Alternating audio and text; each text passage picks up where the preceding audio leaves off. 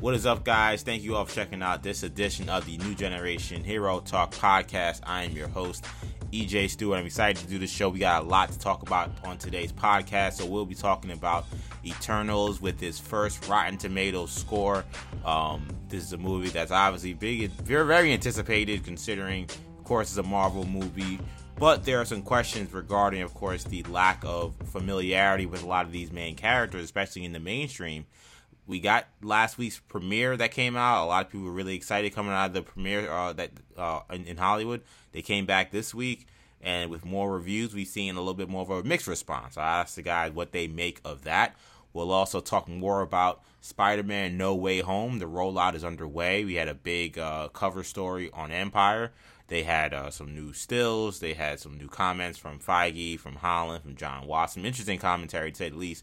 I'll talk to the guys about what they made of some of the remarks we heard from those gentlemen. We also have rumored a new movie by Marvel also in development that we have not heard about at all. Very surprising when I heard it come out that this movie was apparently in development. We'll give you guys what movie that is. And then we got plenty of DC news as well. We have a new villain for the Batgirl movie, and we have an actor playing the main villain that's been cast according to multiple trades, and some very disturbing allegations surrounding the Batwoman television series. So plenty to get to on this jam-packed show. Joining me are my co-hosts, starting with Shamari Stewart and Sham. I speak of DC there. We did our DC fandom recaps on the YouTube channel. I suggest anybody who has not checked that out yet, please go to our YouTube channel, Generation Media. But kind of coming out of DC fandom, I wanted to see if you had any final thoughts on what we saw. Of course, we had the Batman trailer. We had some of the video game stuff. Of course, we had the Flash footage, the Black Adam footage. Any parting thoughts on fandom as we kind of move away from some of the hype we had a couple weekends ago? I thought fandom was dope. I think they should. Because there's a lot of chatter out there that it's underwhelming or wasn't as good as it could have been, or whatever people the peanut gallery. Yeah, peanut gallery. So I thought it was cool. They should probably go back to the old format. I think the old format worked. So what do you consider the old format? Separating the content? Just giving a schedule. Having a schedule. That's the key. The schedule, Different, I think, is the key. Right, the schedule, not because you had people that were disappointed. That were like, "Why am I sitting here watching? Why am I watching blah blah blah?" Yeah, when I just want to see this or that, and you're gonna get people mad when you do that. They should just release a schedule. Spread it out more. Maybe not have everything in one day. What if some people can't watch on that day? Yeah. Good thing is that it was on YouTube, so you could always go back. Yeah, it was on YouTube. That's true. And I think they should keep that. Twitch, but I think just have a schedule and just don't make everyone sit and wait for. Yeah, it was a double-edged sword because they felt that, and they everything was so compacted. It was condensed. Yeah, it was so condensed. They should spread it out more because a lot of these topics and things didn't get any space to breathe. Yeah, or really explain why it was significant. There was a feeling that they didn't want to give a schedule because they knew that. I'm sure they probably saw the numbers from last year that those people left at certain times. Yeah, the engagement was probably so much lower and the views were probably so much lower when those other non-movie panels were up. I would say, look, it's a Comic-Con. That's what happened. You go to a Comic-Con, the line for Hall H is gonna be different than the line for an Artist Alley thing. B264. Right? Yeah, stage B264. It's not gonna be the same. And my thing is that there is value in that. There were some people that were like, "Oh, why do I have to watch all this stuff? I want to see all the movies." But it's a Comic-Con, so you're gonna get the extra stuff.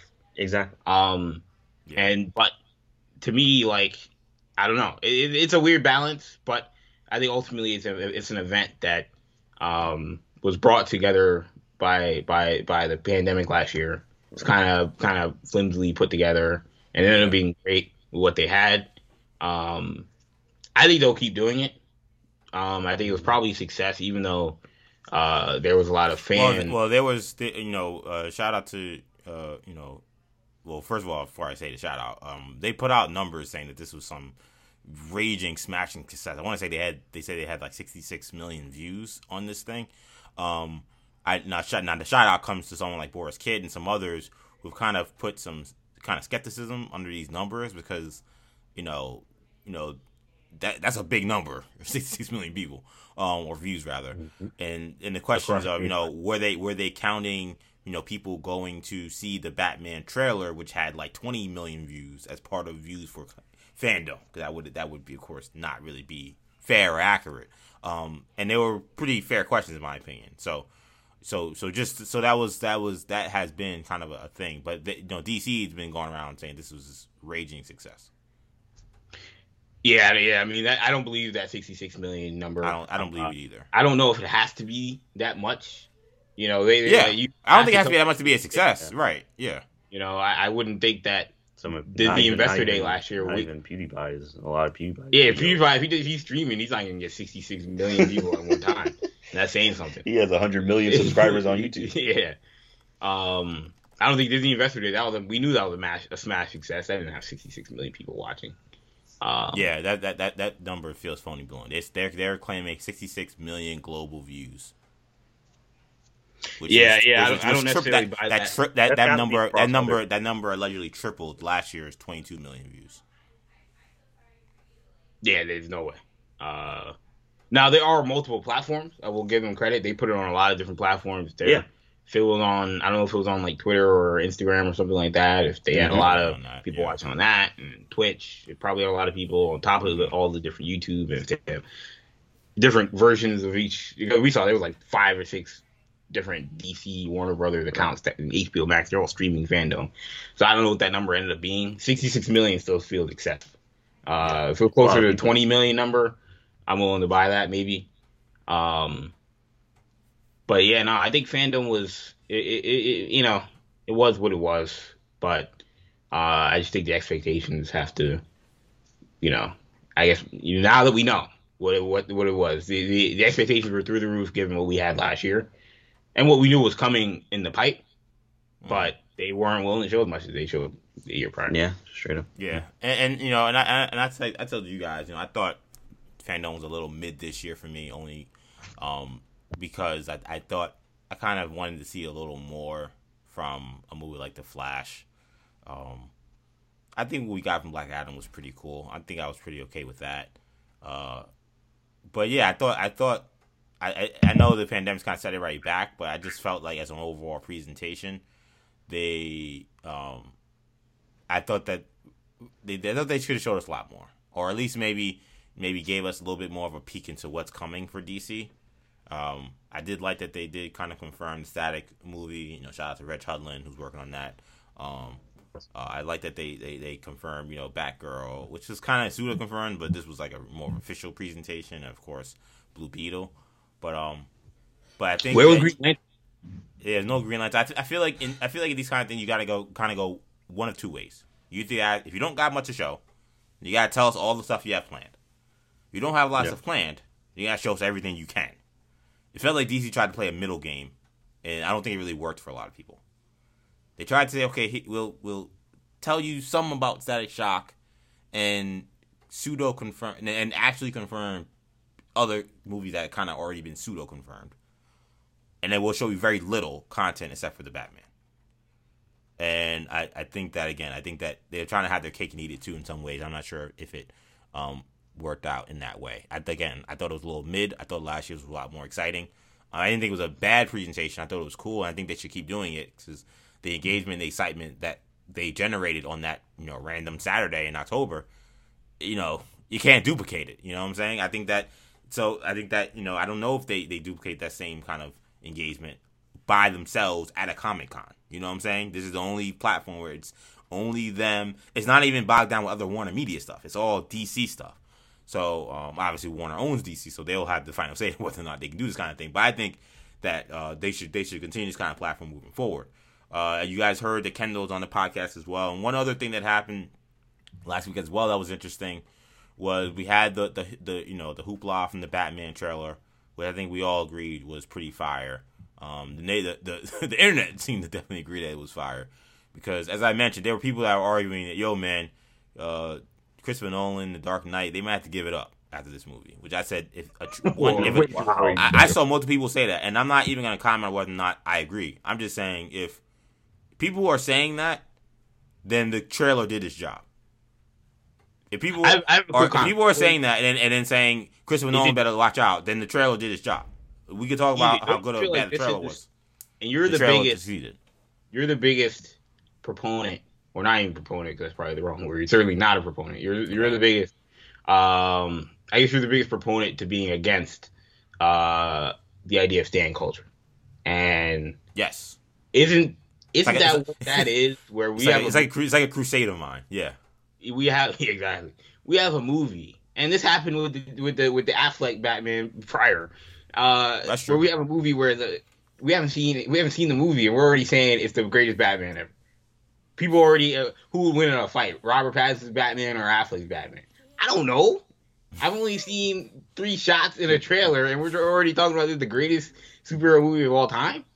So yeah, I think that if those people aren't joking, if they're dead serious, no, they were dead serious. I could tell from social media they were dead serious. They got to reevaluate their mindset. I mean, we saw The Last Jedi. We saw what happened with The Last Jedi. Yeah, we did see what happened with The Last Jedi. Shots and yeah, and I don't think that you're wrong. Like I said, I don't necessarily feel like I can't. This looks great. I can't say for sure if I think it's gonna be better than Dark Knight until I see it, which maybe it's a cop out, but at least until I see more, which I'm not sure how much more I'm gonna see. But I think The Dark Knight's such a great movie that I think that there are some movies where you say, oh, is it gonna be better than Batman Forever? I'd say, yeah, this is gonna be better than Batman Forever. You know what I'm saying? Or like when you saw, Spider-Man, the Homecoming trailer. I think it was safe to say this is gonna be better than Amazing Spider-Man 2. Sometimes you can kind of know. When you talk about those classic movies, it's a little harder to tell. So I think that I hear what you're saying, but I will say again that if the word out of the trailer is we think this might be better than The Dark Knight, then you did your job. I can't criticize the trailer because that's the kind of buzz that they're generating with it. Now, staying on the Batman a little bit, what we got coming out of DC fandom is very interesting because you have the DC fandom stuff and people are excited about what's coming out, and you say, okay, what's Marvel's response? Well, the immediate Marvel response was to rearrange this whole Marvel movie release date slate for the upcoming 2022 and 2023 years that are ahead. So the Doctor Strange movie gets moved back,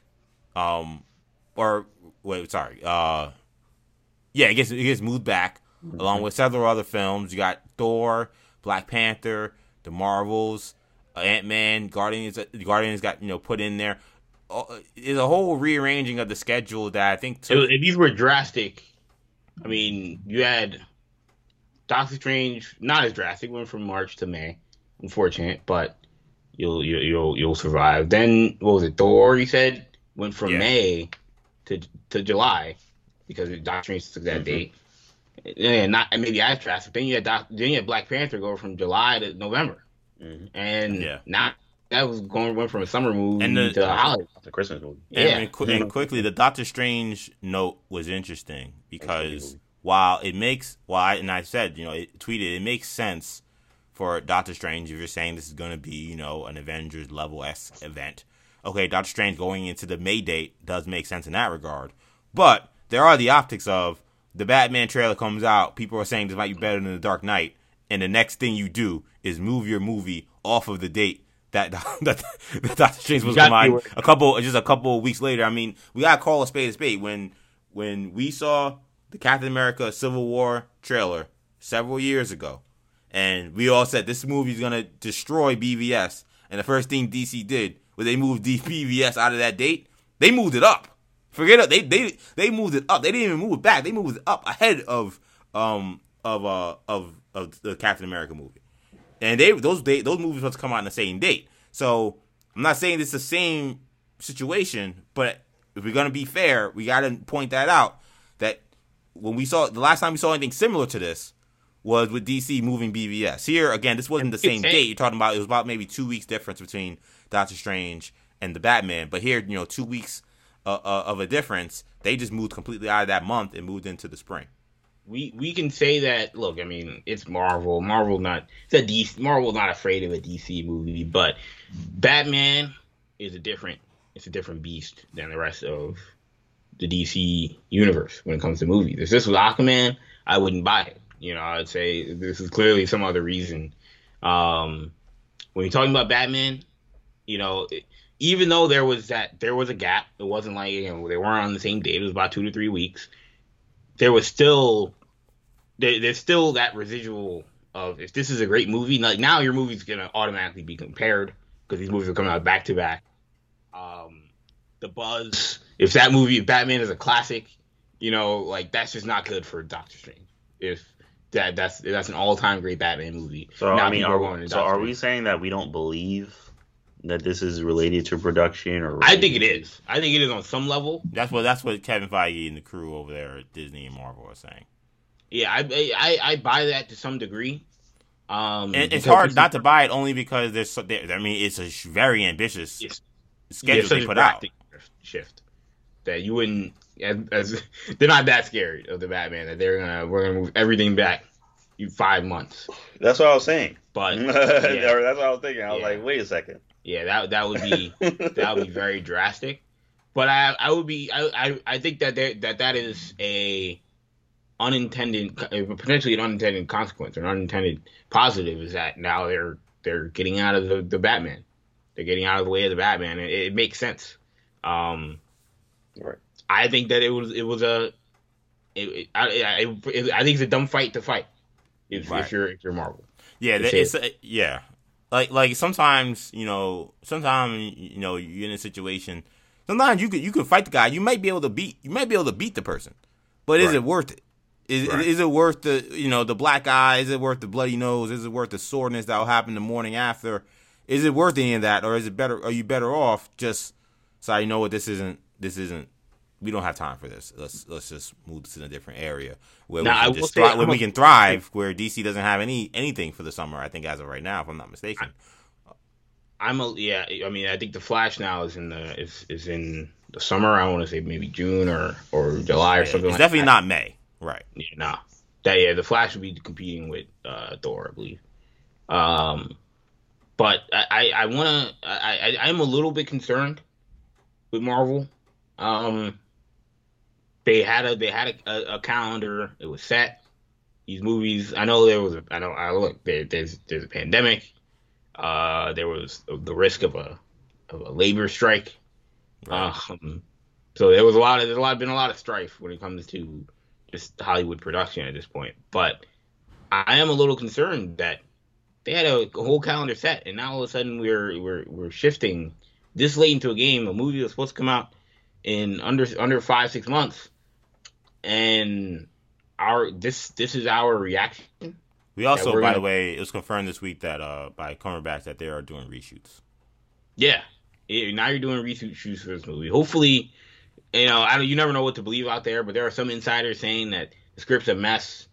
I don't know. Again, you don't know what to believe. Right. It's one of those situations where if the movie is good, then they'll say, yeah, because they did reshoots. Right, they fixed it. Yeah, because I said it was a mess. So, they won't be wrong in that regard. But yeah, some people saying it's a mess. I don't like the fact that Ms. Marvel, the actor that's playing Kamala Khan's father, came out and said, yeah, I think it's supposed to come out in like June or July next year.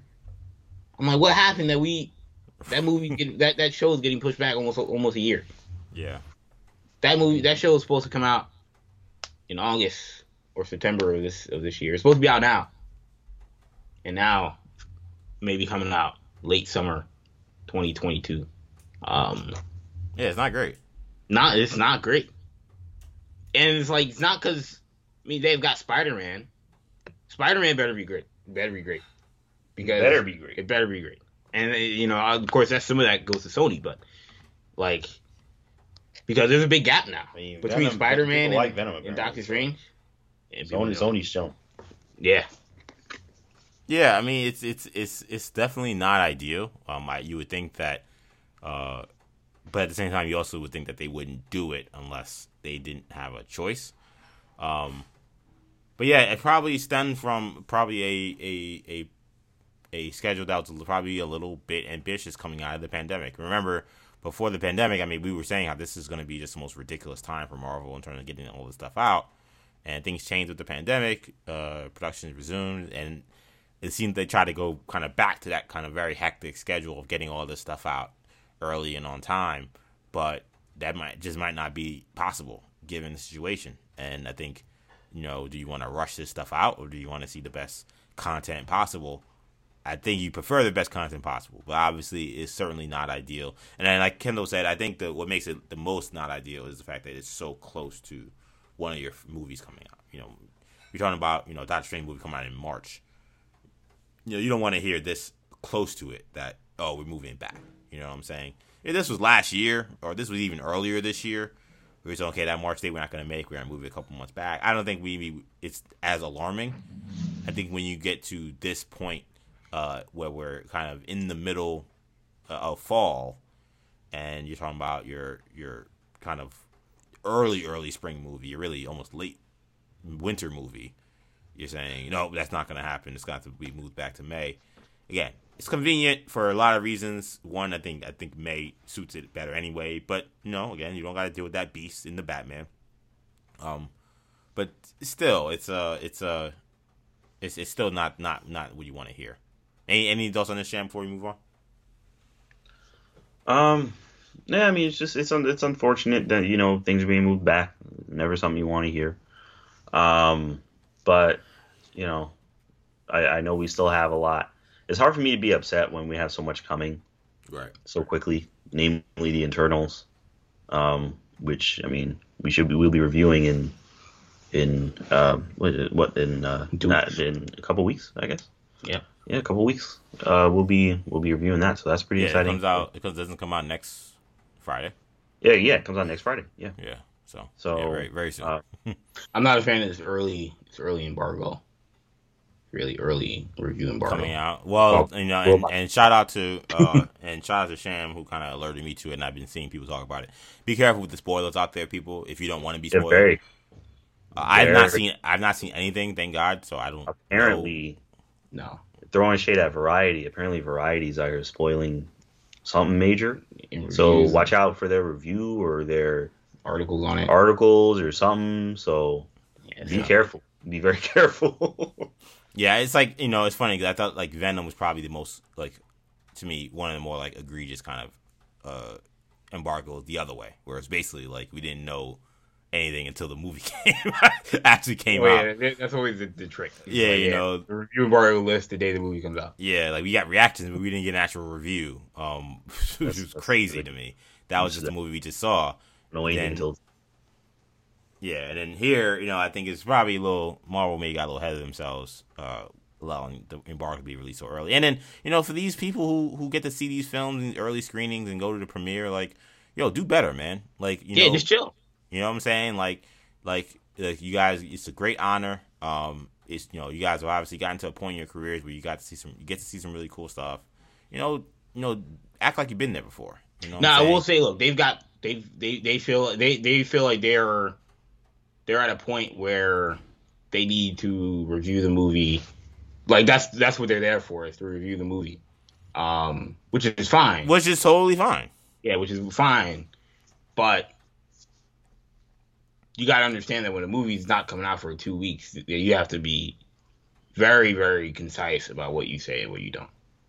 And I don't know. I wouldn't even know. There's no reason to have to give away major plot points in the film that will give away major things that we don't know. You know what I'm saying? Like, they should not invite people to things that do stuff like that. Yeah, I mean, I don't know if it's controversial to say. I don't care how good of a quote unquote critic you are, which I don't even know how that's determined. I mean, I've been a Marvel fan for 5 years.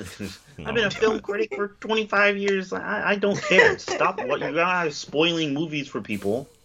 It's like, then you're gonna spoil the movie. Then I think. Yeah, I've seen some people say that these people should get NDAs. I don't know if I want to go that far. But I do feel like, I don't know, if you're getting invited to a premiere. I just don't know. I don't know if I want anybody going to jail over this. You know what I'm saying? Or being in financial ruin for this. You're a jerk, but that just seems very intense. I would be okay with. The only reason I'm not for that is because Disney has enough money. I don't think they should be taking any kind of action against anyone financially, particularly. But if I were just a director, if I made a movie, and maybe it's not even against the person, I might make them sign in the publication. You know, and of course some of these publications obviously but some of these publications are very independent, right? But even look, man, then don't go. I think no. What I was gonna say is I would be in support of keeping a list and checking it twice. Marvel should be reading every review of its movies, in my opinion. I mean, that would be, I think every movie company should.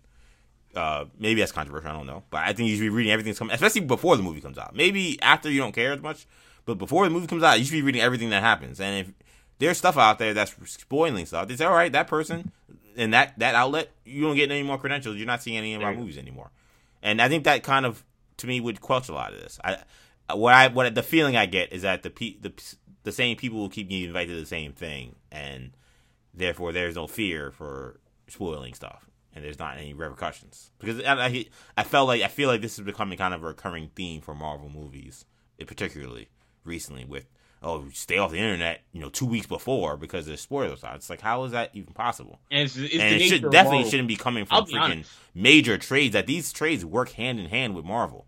Like, there's no excuse for a variety review to be giving away Marvel plots. Come on. I don't think that Marvel should include post-credits tags or post-credit scenes. I agree with that. Screenings. I don't think they need to be. I think that's a great idea. Yeah, I agree with that. And if you feel like you like the movie because of a post-credit scene, then watch it again. And tell me if it changes your opinion when the movie comes out. Right. But that'll quench major spoilers. Yeah, I agree. There may be still certain things that happen within the movie, but if you're worried that there's going to be some hint to a future movie or something like that, right? Then don't put that. I 100% agree with. Yeah, I feel like they be leaving that in because of if the movie's bad, maybe that'll be like an extra add some spice for the critics or whatever. Right. That's why a lot of people go to these movies to see that post credit scene. Right. But if you're a critic, that shouldn't be your. It shouldn't matter. That shouldn't be your. I'm only going to see what the post credit scene. So why are you here? Yeah. And then there are those post credit scenes that I guess shed light more into what the actual movie was. Like Spider-Man Far From Home. If you don't see the post credit scene, I mean, you're like it changes the whole movie. You know what I'm saying? 100%. Right. Yeah. Exactly. And I think that's like an example where I think a critic should see that scene. I think it makes other things in the movie make sense. Where some things, maybe they fly over your head, but they kind of don't make sense, especially when you get the context of the post-credit scene. So, but I do agree on it for the most part, though. Especially when you have post-credit scenes that are leading more towards what's happening for the future, I don't think you got to show it. I think that you could just hold off on that. Like, the Venom post-credit scene definitely didn't have to be shown in a movie theater. But, Sony was like, I can't review it until the day it comes out. So then I think that's draconian. So it's it's not, there's no perfect answer, but yeah, to the people, shout out to the great people who've been out there doing reviews and doing coverage of this film and not spoiling anything. It's been great. The people who have, come on, you're better than that. But I want to talk about particularly one part about this film. That embargo has been lifted. And while the movie right now, Eternals, has a certified fresh score on Rotten Tomatoes, reactions are coming a bit more mixed than what we saw at the premiere last week. So right now, there's 68 reviews in. The movie currently sits at a 72% score, with many critics praising the movie for its visuals and its charismatic protagonist, but others complaining about the movie being bogged down by too many moving parts and a complicated plot. So, Sham, do some of these negative responses concern you, especially given what we heard a couple weeks back? No. Honestly, these negative responses don't concern me at all. Okay. For a couple reasons. So first of all, I think the score is just high enough to where it's a little bit outside of my so the score it's about high enough. So most of the most people or critics, I guess, do view the movie favorably, even if it's not wow. Even if you're like, I enjoyed it, and that's good enough for me. To the point where I'm like, I want to see it. It's in the Marvel universe, so it'll even just as being a connection to that, and it's not a bad movie. And also the negative, I honestly, I'll put negative in quotation marks, so quote unquote negative reactions. What they're saying are things that I enjoy that they didn't enjoy. Right. So all those kind of, heavy, the plot, a lot of, one thing I heard, I seen is a lot of talking, a lot of explaining how the world became how it is. And I'm like, good. It was like, I like movies like Interstellar and other. Right. There's not much happening Right. in the movie. I mean, some stuff happens, and when it does, it's cool. But a lot of it is just kind of experience what is happening, And this seems to be along those lines. Someone else I know, or actually no, not just someone else, Robert Meyer Burnett actually, who shout out to John Campea show, I guess. Yes. But he compared it to Prometheus, from the Alien franchise. Mm-hmm. But he said this actually achieved what Prometheus was trying to do. Where Prometheus he thought it was kind of like, but it's like a whole. It's much more. It's not just an action movie. It's not just go here, beat up these people or whatever. So yeah, I'm all for it. I am all for it. I am not at all discouraged by any of these negative things. All the negative things I see are people that just don't like this kind of movie, and that's cool. But that is just gets me more excited. It sounds even more like something that I want to see. So it was interesting to me, Kendall, is I feel like I keep hearing the same thing but complete contradictions. So I keep hearing some people say this movie is super, super comic booky and it might not be for you if you're not into this kind of thing. I've also heard people saying this is nothing like something that's very comic booky at all. And that's why I didn't like it. Nothing like a Marvel movie. Yeah, especially nothing like Marvel is what I heard a lot too. So that's really fascinating to me that somehow people are coming with a conclusion that leads them to maybe not like it by saying completely opposite things. Well, yeah. What that sounds like, assuming that these people aren't seeing two different movies, or that they're not looking at these movies, they're not looking at them from two completely different lenses. And if they're seeing a similar thing, then I'm assuming that it's almost like it's the movie. Yes, the movie is not like most Marvel movies, not like most movies in the MCU, but that the movie's it might be a little inside baseball for the average moviegoer, in that there may be some references or some characters or some, or maybe some world building concepts. World building that the average moviegoer may be like, why do I care about this? What does it have to do with Iron Man? Right, what does it have to do with the larger MCU? And look, that's the risk you play with the Eternals. Guardians didn't really have that problem because I don't really think that they tried to do that. No. It was a character movie, but it wasn't about world building. It wasn't about world building, Mm-hmm. and so I don't know. I mean, obviously we'll have to see the movie before we really dive into that.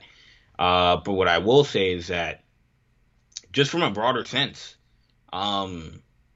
it's early. The movie has, the audiences haven't seen this movie yet, but I think the early excitement for Marvel may have been a little over the top. I think so too. And I haven't seen the movie. Maybe I'll come away and saying this is a masterpiece and this is, it's just pure cinematic genius. But it seemed the early word was that they thought that this was, a Best Picture type of movie. Right. They were excited. To be fair, I mean, it doesn't mean it can't be that. Still, I mean, we've seen Rotten Tomato scores on some, Best Picture nominees that were just kind of meh, Yeah. But the Academy likes it for whatever reason, and then it gets the kind of praise it gets. So just to say, I don't want to make it sound like it's like, oh, there's no way it's gonna be on that level, but it doesn't look good. It will be controversial if it does get a nod like that. Sure. Given that in comparison to the other movies in the same universe, it doesn't seem like it's that universally liked.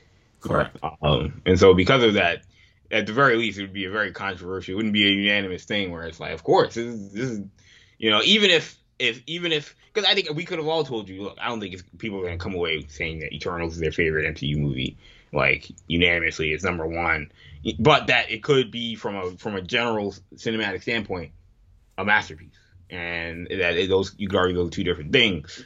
But the Rotten Tomatoes score kind of suggests that a lot of these critics just view it not in an MCU lens, but just in a movie making lens. If in a movie making lens, the movie isn't unanimously loved, it's gonna be hard to sell it. But again, I'll have to see the movie to really analyze that. But that's not I don't think that's anything to go crazy about.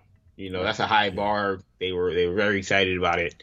Doesn't mean that any of the specific performances won't get nods. I mean, Joker wasn't nominated for Best Picture, but Joaquin Phoenix won, Best Actor. So, those things can change, but the early returns haven't been great on that front, which again is a high bar.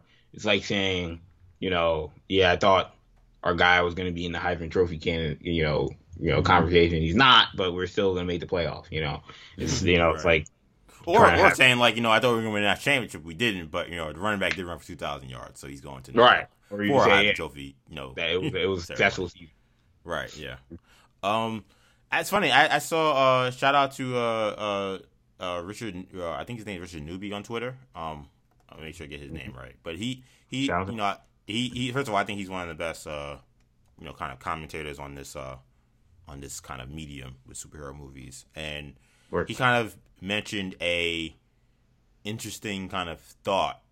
For him, he's like, the fact that there's this mixed review actually makes him more excited to see it, because he thinks the internet. That's an interesting way of looking at it. So he says he feels like the internet, because of it, and it kind of lends into my whole, one day I'll go on my manifesto. I've done it on Sports Talk about staying culture. I haven't really done it much on Hero Talk, which is shocking, honestly. But anyway, but like it kind of does lend into the staying culture kind of thing, where he's like, the internet has created this medium and this kind of thought process where there is no room. There actually, even though technically it's supposed to be a place where people should be able to debate and critique and things like that, it's actually become a place where that's kind of frowned upon, and groupthink comes into play, and it's all, we either all hate something or we all love something.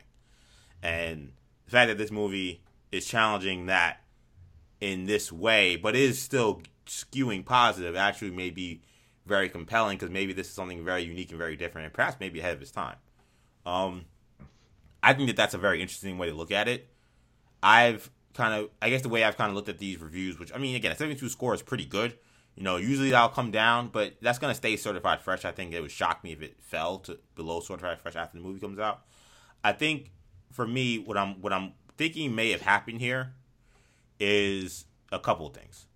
There's either, one, this movie tried to not be like a Marvel movie, and in doing so, maybe they succeeded, but because this is not what Marvel normally does, maybe they kind of didn't get all the kinks out, and maybe there's some issues, some things that maybe if you're judging this like you would judge Dune, for example, or something like that, maybe you say, okay, there are things, and I'm not saying Dune's perfect at all, and it's not a commentary on Dune. I'm just saying that kind of movie, where you say, okay, well, in order to get that kind of like Oscar-like talk, here are some things that you guys did that really didn't work. Or it could be, that people were expecting something more superhero-y in the way that we think, and that they didn't get that, and they were immediately just turned off. That it sounds like it's more like that from the reviews I'm hearing, and that Sham seems to kind of come to that same conclusion as well. And that doesn't concern me as much. The only concern I think I have coming out of this is, I think we all agreed that they had to make it very clear that this movie was important, that it mattered.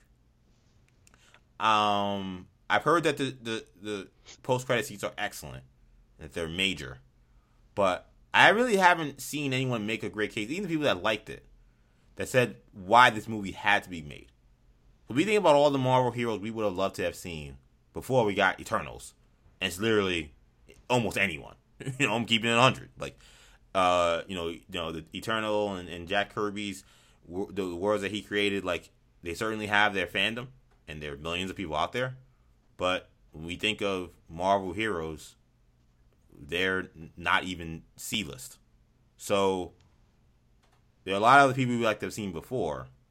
So we kept saying, okay, well, if they're doing Eternals, then they got to be doing something that's got to be big and got to make sense. And I haven't heard anybody make that case yet, even in the positive reviews, of why I need to see this. And again, right now. hopefully the people that are just like, hey, we're gonna keep this. Yeah, they don't want to keep spoilers, right? It's possible. Knowing that community, I just don't think that's key. I don't think. Earth shattering. Right. We would have gotten out, and maybe some of this stuff has gotten out, but right in terms of even just in movie stuff beyond. And beyond just like telling the details of what happened, just saying this movie is crazy because it does something that is just going to change everything. Yeah. I haven't felt that. Kevin Feige is saying. I haven't heard any. Right? Yeah, he said that this was going to change everything. I haven't seen any evidence of that yet. Now, I haven't seen any spoilers either, so fair is fair. Maybe their evidence is out there, and I'm trying to avoid the spoilers. But that's my only kind of pause. Is okay, this movie may end up being pretty good, but we may end up asking, why did I see this? Kind of like what we did with Black Widow. Black Widow was almost the same thing, outside of the fact that, we all know who Black Widow is. But, like, it was like, all right, why this movie now? And, like, we were like, oh, well, it's got to be some great story that we just have to know. That's going to be very important moving forward. At the end, not really. It was a cool story. Some good action. It was great seeing a character that we knew. We got introduced to some new characters we like. It was cool.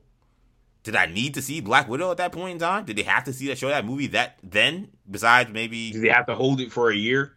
Right. Did it have to be held for a year? Jesus. It had to be held for a year. Yeah, it have to be shown in theaters. And then even to still have the dual release on Disney+.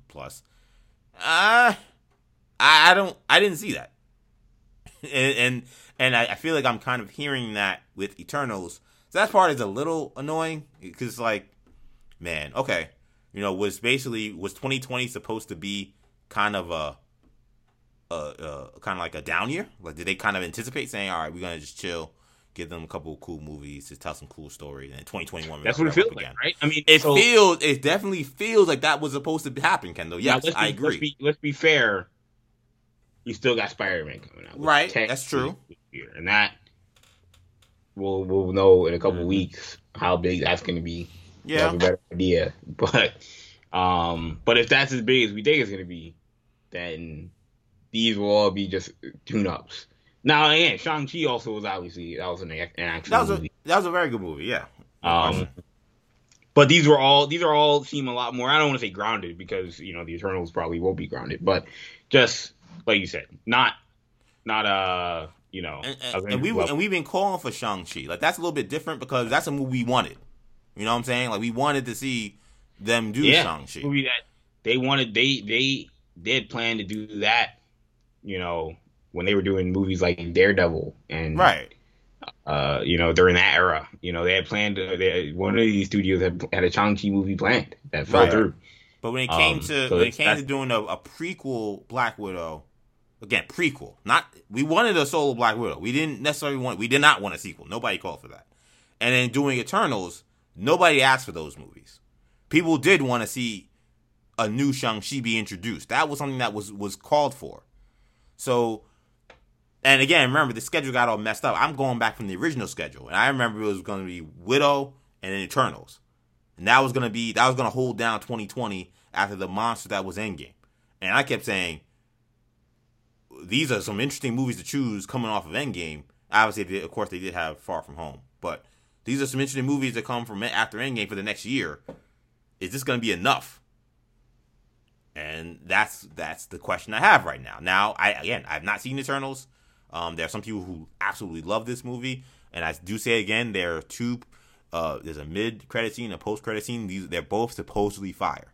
I'm going to preface everything I'm saying by saying that. But we get to a point, though, where I'm not going to the movie theater to see a post-credit scene. I'm going to the movie theater to see a movie. At least that's what it should be. You know what I'm saying? So I think that's just important to point out. Yeah. I mean, it's interesting how because that's not flavor. That's not factoring into how I'm thinking about the movie at all. I just think it's interesting how we're kind of putting these Marvel movies now to be like, okay, so why did this need to be made? How is this connecting to the rest? I think we do that for the movies that are questionable. And I know it's decisions. in reaction to what Feige said because he's saying these things also. I think what EJ's saying is it's not necessarily every Marvel movie as much as it is the ones where we question who was asking for this. Right. Like Guardians, for example. We were asking who was asking for a Guardians of the Galaxy movie, and then when you saw it, you're like, now I see why they made this movie. Right. You know, whereas with like EJ mentioned with Black Widow, no one's really asking for it at that time, but we all expected Skrulls or it's got to be something. There's got to be a reason. And you watch the movie and it's kind of just to set up her sister, you know, and that's pretty much it. And I guess set up Hawkeye, and we'll see with Eternals, but that doesn't seem to have, as far as we know, anything like that yet. Yeah, I think it's a double-edged sword of having such a good shared universe. Is that facts. Not everything is going to be, you know, how's this going to connect to Avengers 5? Connecting to or whatever. You know, it's right? Maybe it's not really gonna. Yeah. A little bit, you know. Maybe it's gonna be. This seems much more like it's gonna be a prequel. And I think the Disney Plus series will also. They're also gonna have to probably deal with that as well. Oh, absolutely. People are gonna start asking why. So why did they make Moon Knight? Yeah. Why is She-Hulk? Yeah. A thing. Yep. I don't know. Maybe because She-Hulk. People already have a million questions about Ahsoka. And, yeah. Definitely. So stuff. Kendall may definitely want to hold that She-Hulk thought in a couple. Yeah, I think we may have an idea for a segment after this next one. So let's talk about the Spider-Man No Way Home film. So the Spider-Man rollout is officially underway as the mega Spider-Man movie is featured as the cover story for Empire magazine. In the article, director John Watts compares the film to an Avengers movie, saying it is, quote, Spider-Man Endgame. Meanwhile, Tom Holland said he was excited when the movie was pitched to him, but was skeptical Marvel and Sony would be able to pull it off, saying he wasn't sure they'd be able to, quote, get everyone to do what they needed to do, but was amazed that they actually were able to do it. Kevin Feige said it's been a mind-blowing experience working on this Spider-Man film that's including Alfred Molina, while also working with Sam Raimi as he finishes up Doctor Strange in the Multiverse of Madness, saying, quote, everything we do at Marvel is based on a small group of people sitting around a table going, wouldn't it be cool if? The multiverse was always a part of that because it's such a big part of the stories in the comics. So we've also been getting plenty of stills from this film as well. Sham, are there any tidbits coming out of this film from this article and some other stuff coming out this week that have particularly stood out to you? So I'm gonna be honest, I haven't really seen much from it. Just in terms of like the stuff that's been coming out. I mean, I know that I saw that Empire basically had a whole big thing on No Way Home, but I hadn't really seen seen or heard anything from it. Maybe it's just because I haven't really been paying too much attention to it. But I think at this point, I was just gonna say I feel like the larger Spider-Man thing at this point is just show me the other two, show me the trailer, show me the other two Spider-Man. Yeah, where's what's his name, Dafoe? Yeah, where's Dafoe? Show me Dafoe. Or where's Garfield? Where's Maguire? You're not even show me those three. Then anything else you say is like Charlie Brown. Do you feel that way, Kendall? Do you feel like right now we're kind of just in a kind of a holding pattern? It's a waiting period. Yeah, I haven't been. I'm similar to Shmar. I haven't been super locked in on all the Spider-Man stuff because. Yeah, I mean, at this point, it's waiting for Eternals. Yeah, the Spider-Man thing that I'm locked in on is when are we getting the trailer? When's the next trailer? Daniel RPK's tweets. Yeah, I feel like it seems like every other day Kendall's. Yeah, I'm updating you. Like we're supposed to get the trailer in a couple weeks. When's the Spider-Man trailer gonna drop? And I'm like, I'm just waiting for Eternals. You're talking about Spider-Man. Yeah. But I mean the Endgame stuff and what Holland said about I wasn't sure they'd be able to pull it off. I mean, again, just show me Garfield, show me Maguire. So do you want to see? So the question then goes to: do you want to see this in the trailer? Do you want to see that in the trailer? Or would you prefer to see that in the movie? Yeah, if they are in it. We gotta see it in the trailer. We gotta see it in the trailer. We gotta see it. And maybe I'm being like So petulant. Define. We gotta see it. What if you see new Spider-Man footsteps walking up to Holland? Is that you seeing it? Does that would that satisfy the whole Wolverine and Apocalypse or Vader and Rogue One? Or do you have to see Garfield and Maguire? They can't do the pumpkin thing again. Whereas we saw the pumpkin bomb. I wonder who that is. Okay. You say Garfield, Maguire though. What if what if they show Defoe? I mean, is that good enough? If they hold I gotta the see two it all. other Spider-Man? I'm not saying I want to spoil the movie. Like, okay. Just show me the climax. So I don't need to see Daredevil. If we're assuming Daredevil in this movie, and EJ, you mentioned the comment that Holland had about the fourth hero, the mystery hero. Yeah, there was a comment where Holland says at one point that there is this quote jaw-dropping scene involving Peter, Aunt May, Happy, and a fourth character who he could not reveal.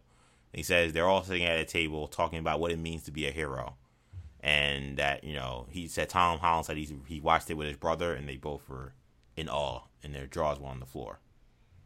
Is there any guesses? Show me Daredevil. So you think that's Daredevil? Show me Murdoch. You're convinced that.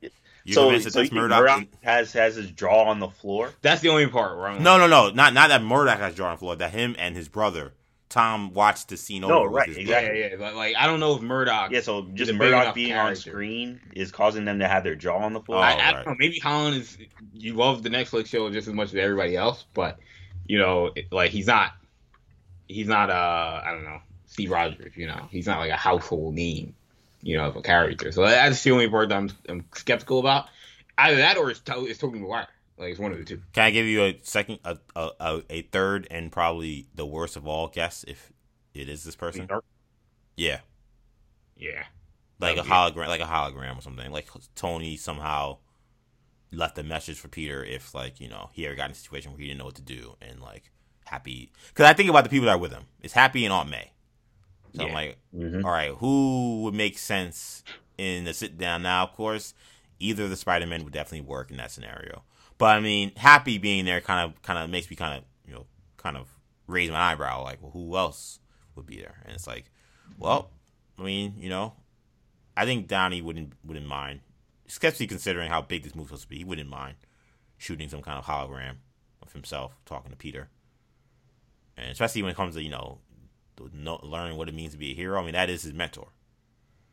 So that is actually my guess. I did not say that I don't think that those other guys are in the movie, but I think that this scene he's talking about is Tony Stark. Okay. Yeah. I mean, I prefer other alternatives. I prefer every alternative besides this, but I think that's what he's talking about. The only thing I mean, it'd still be cool seeing Downey. It's never. It'd be awesome. I'm happy to see Downey. As Iron Man. So, I'm. I would say I'm definitely not on your level. Where it's like if they don't, that's what I was gonna ask. If you guys aren't. No. If they don't show Maguire and Garfield, you guys know that there's gonna be people in the streets. So here's the thing, Kendall. Where we want Garfield. So here's why listening to these words from these guys, I know both of you guys feel like these statements were kind of mundane unless we see something, which is a fair assessment. I think a lot of people will feel the same way. But here's why I think some of these statements do matter. Because I hear him say Spider-Man Endgame. And that, this is his Spider-Man Endgame. Well, what made Endgame Endgame? Essentially, the last act. The last act is what makes Endgame Endgame.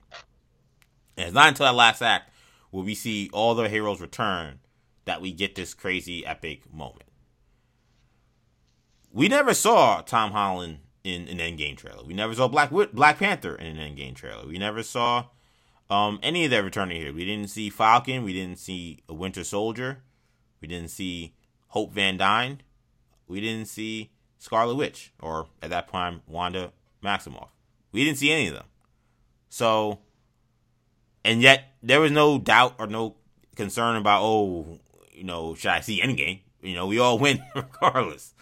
So I say that to say I think that the strategy will be similar in terms of the marketing campaign. I don't think that it's necessarily needed that they absolutely have to have those guys in the trailer. Because I think that what made that Endgame anything special was we did not see it. Like, we didn't see any hint that was going to happen. That they were going to literally combine pretty much everyone that's been in the Marvel Universe. So and have them all fight Thanos' army to try to, restore or save the world. The world had been restored. But realistically speaking, do you think that they, and we've had this conversation before, but now we're getting closer to the movie, do you think that they have to show them? That they will? Like, from their perspective? I'm defined. Oh, okay. All right. I'm gonna say no. Yeah, I'm gonna say no. Speaking, I think they have to. I'm gonna say no because I think that they have some cards in their deck that if they drop will do enough. If you see William Dafoe and Jamie Foxx, I think people know what time it is, and I think at that point, that's when people say, okay, well, I got to plug in, and this is kind of crazy. And I think that the Sweaties, shout out to, the late John Schnepp, the Smarks, I think that they will kind of realize, they'll be upset, but I think they'll realize, if I see this movie, there's a great chance I'm going to be satisfied by seeing, Maguire and Garfield. And when they show up, it's going to be among the most epic returns in the history of cinema. And I'm willing to go that far, by the way. If they don't show up in any trailer, and Tobey Maguire is in the Spider-Man suit in that freaking movie, that's going to be one of the greatest returns in the history of movie making. And the only way you spoil that is if you put it in the trailer. So I think Marvel and Sony are going to see the forest through the trees. Probably even your average theater. There's going to be audible reactions. I might be in tears. I was in tears when I watched Endgame. Yeah, there will be. So I think I'll be in tears if Garfield was good. I don't hate him like other people. There are those truthers who say he's the best Spider-Man. I think that's insane. I'm not there. He was a good Spider-Man. He was fine. Maguire though, that's my childhood. So if he shows up, it's a wrap. And I think for a lot of people, when he shows up, that's gonna be it. You know what I'm saying? That's gonna be like if Downey showed up as Iron Man, 20 years from now, like that. Like he's that. For my childhood, he's that dude. So in terms of that iconic, superhero, especially action hero guy, it's almost beyond Downey or Jackman because he only did 3 movies, and he was contained only to the small box of Sony. Right, like we have such a small sample size. Like Jackman, we have 10 movies with Jackman. So if we see Jackman in Multiverse of Madness, it'd be cool. But it won't be like, oh my gosh, Hugh Jackman's playing Wolverine. We've seen him so many times. Yeah, it'd be like this would be like if Biggie came back from the dead. Right? we only got 2 albums. We only got 2 albums. I mean, honestly, this is kind of what people's reaction. This is different. He's not as iconic, but this is why people are so excited about Anakin Skywalker coming back with Hayden Christensen. Yes, because it's such a small sample size of him even playing the character. Yeah, that we haven't seen this guy in over a decade. Still, yeah, exactly. And not nearly as universally loved as Maguire, certainly. But obviously, over time, the feelings have evolved, and the Clone Wars really helped out his own image. But yeah, no, I mean, I think Maguire has, this would be almost unprecedented, in terms of the iconic status, with such a small amount of movies. Honestly, it's like Chadwick Boseman, And I think that all those cases we're making is why, it's a reason why you put him in the trailer, and it's a reason why you don't put him in the trailer. It just really all depends on what Marvel and Sony value. I don't think they're going to be able to hold. I think what Shamari's presenting is probably... Okay, here's one thing that we have not presented. What if they show one of them, but not both of them? That seems... Well, so I think what Shamari said, if they show a foot of another Spider-Man costume, maybe you don't show both feet, or maybe you don't show both, pairs of feet, whereas or you don't show both hints that they're both in it. I think if you just show one of them fully, obviously it's got to be Maguire. But you I don't know if that is even worth it at that point. If you're gonna show them, you might as well show them both. Make the money. I mean, I think in a normal box office environment, and maybe we're getting closer to that, but I think in a normal box office environment, maybe they feel like we can hold it. We're going to make $1 billion anyway. But now that, these things are a little more volatile. Even movies that are projected to do well sometimes struggle. I am actually very curious how this movie will do in the box office. I think this might be the most curious box office one to watch since I would say since the pandemic. I mean, it'll break the record. It just, the question is for me is, will this? Yeah, I mean, I think that there's a case to be made that in a normal setting, this movie makes close to $200 million in its opening weekend. You would think, yeah. 200 million is like the holy grail. You know what I'm saying? Mm-hmm. Like, you know, we haven't seen anything close to that. Not to say that we've had necessarily movies that maybe should hit that number. No, but I'm just saying we've seen nothing close to that. But if there's any chance, but like this is, again, if there's any movie you need to see from Marvel right now, this is the film. So I would be fascinated to see if they're able to make that jump. You know what I'm saying? I don't know if they would or if they will be able to. The good sign, but that number is going to be huge. The best sign is that the best movie so far, opening weekend, is Venom. So yeah, oh yeah, you know, and so if Venom did so well, we know Spider-Man is going to do well. Yeah, and it doesn't sound like there's any sort of controversy in any, you know, particularly in China. Like it purportedly had with Eternals and some of these other movies that Disney released. But yeah, no, this is going to be it's going to be a huge movie. The next trailer is going to be, I think, the most viewed trailer maybe of all time. If it has the Spider-Man, even if it doesn't. But, I mean, if it has Spider-Man, I definitely agree. If it has a Spider-Man in it, I can't say for sure if it doesn't. If it doesn't, yeah, maybe so. I will say I'd be shocked if it has both Spider-Man in it. I would expect it to be. You'd be surprised if it's not. I would be. I would be at least a little surprised if it has both Spider-Man. Maguire shows up. I already know. I'm watching Garfield it at shows least 10 up. times. If they're in it, I'm watching it 50 times. Yeah, I just to make sure it breaks the record.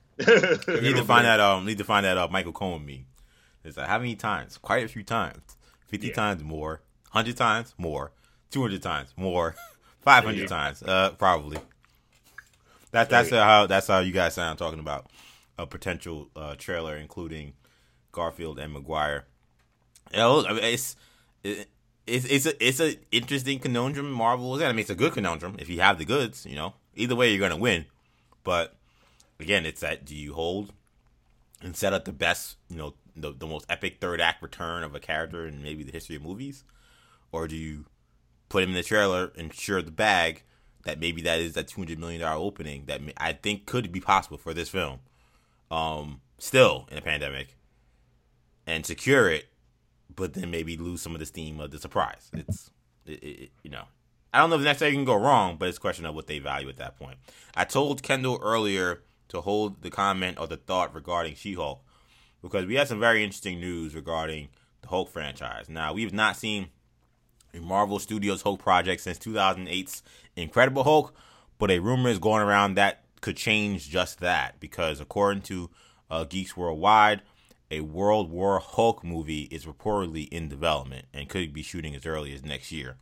Now, the website claims the film's plot would play out following the events of the She-Hulk project, which of course is a Disney Plus series that will be coming out probably sometime next year. So I'll toss this one to Kendall. Do you buy the validity of the report? And if so, what do you kind of make of them going this route with Hulk? I mean, in terms of the validity, I guess, I don't know, sometimes I go back and forth. Sometimes I'm the guy that's like, I don't believe it. And sometimes, you know, you gotta chalk it up to, look, this is what they're saying. This is what they're saying. I mean, yeah, more often than not, you're the skeptic. Yeah. Typically, I probably am the skeptic. Who said this? Yeah. This is one of those reports that's harder to disprove, because they can say it's an active development, but if it never comes out, they can just say, yeah, they nixed it.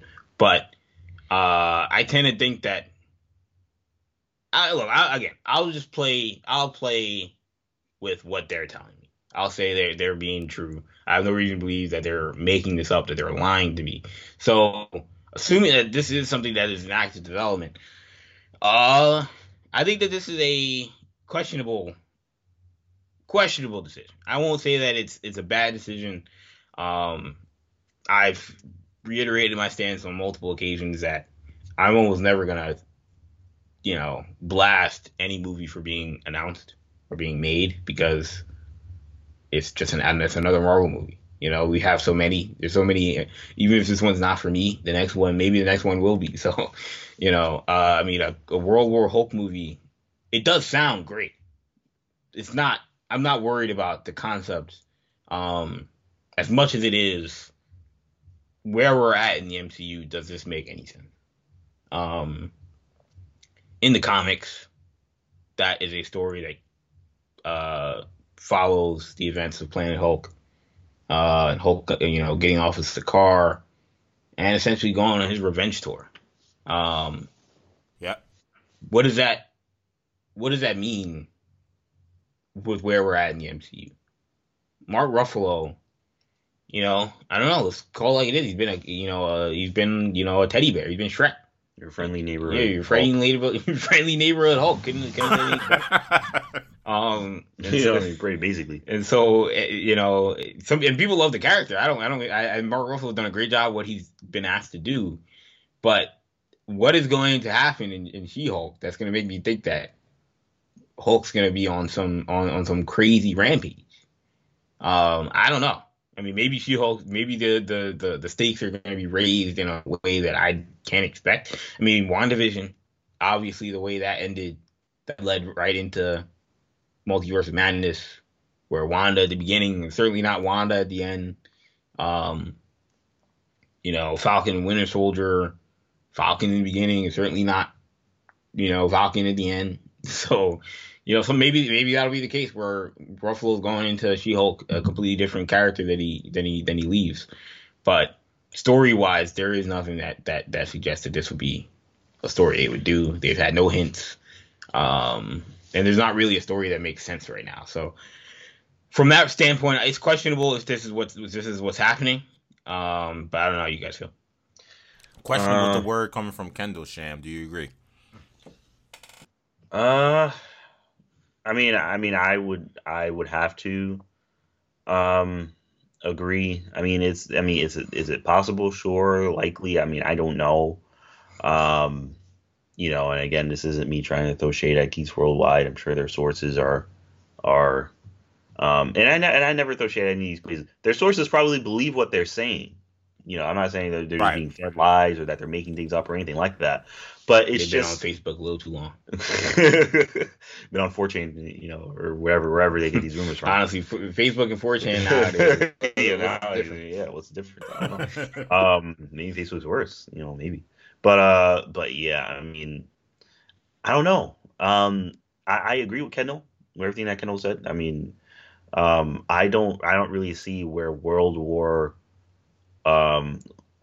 Hulk fits in the MCU. I mean, this Hulk, it's hard for me to see this Hulk being that crazed. Right. I mean, they would have to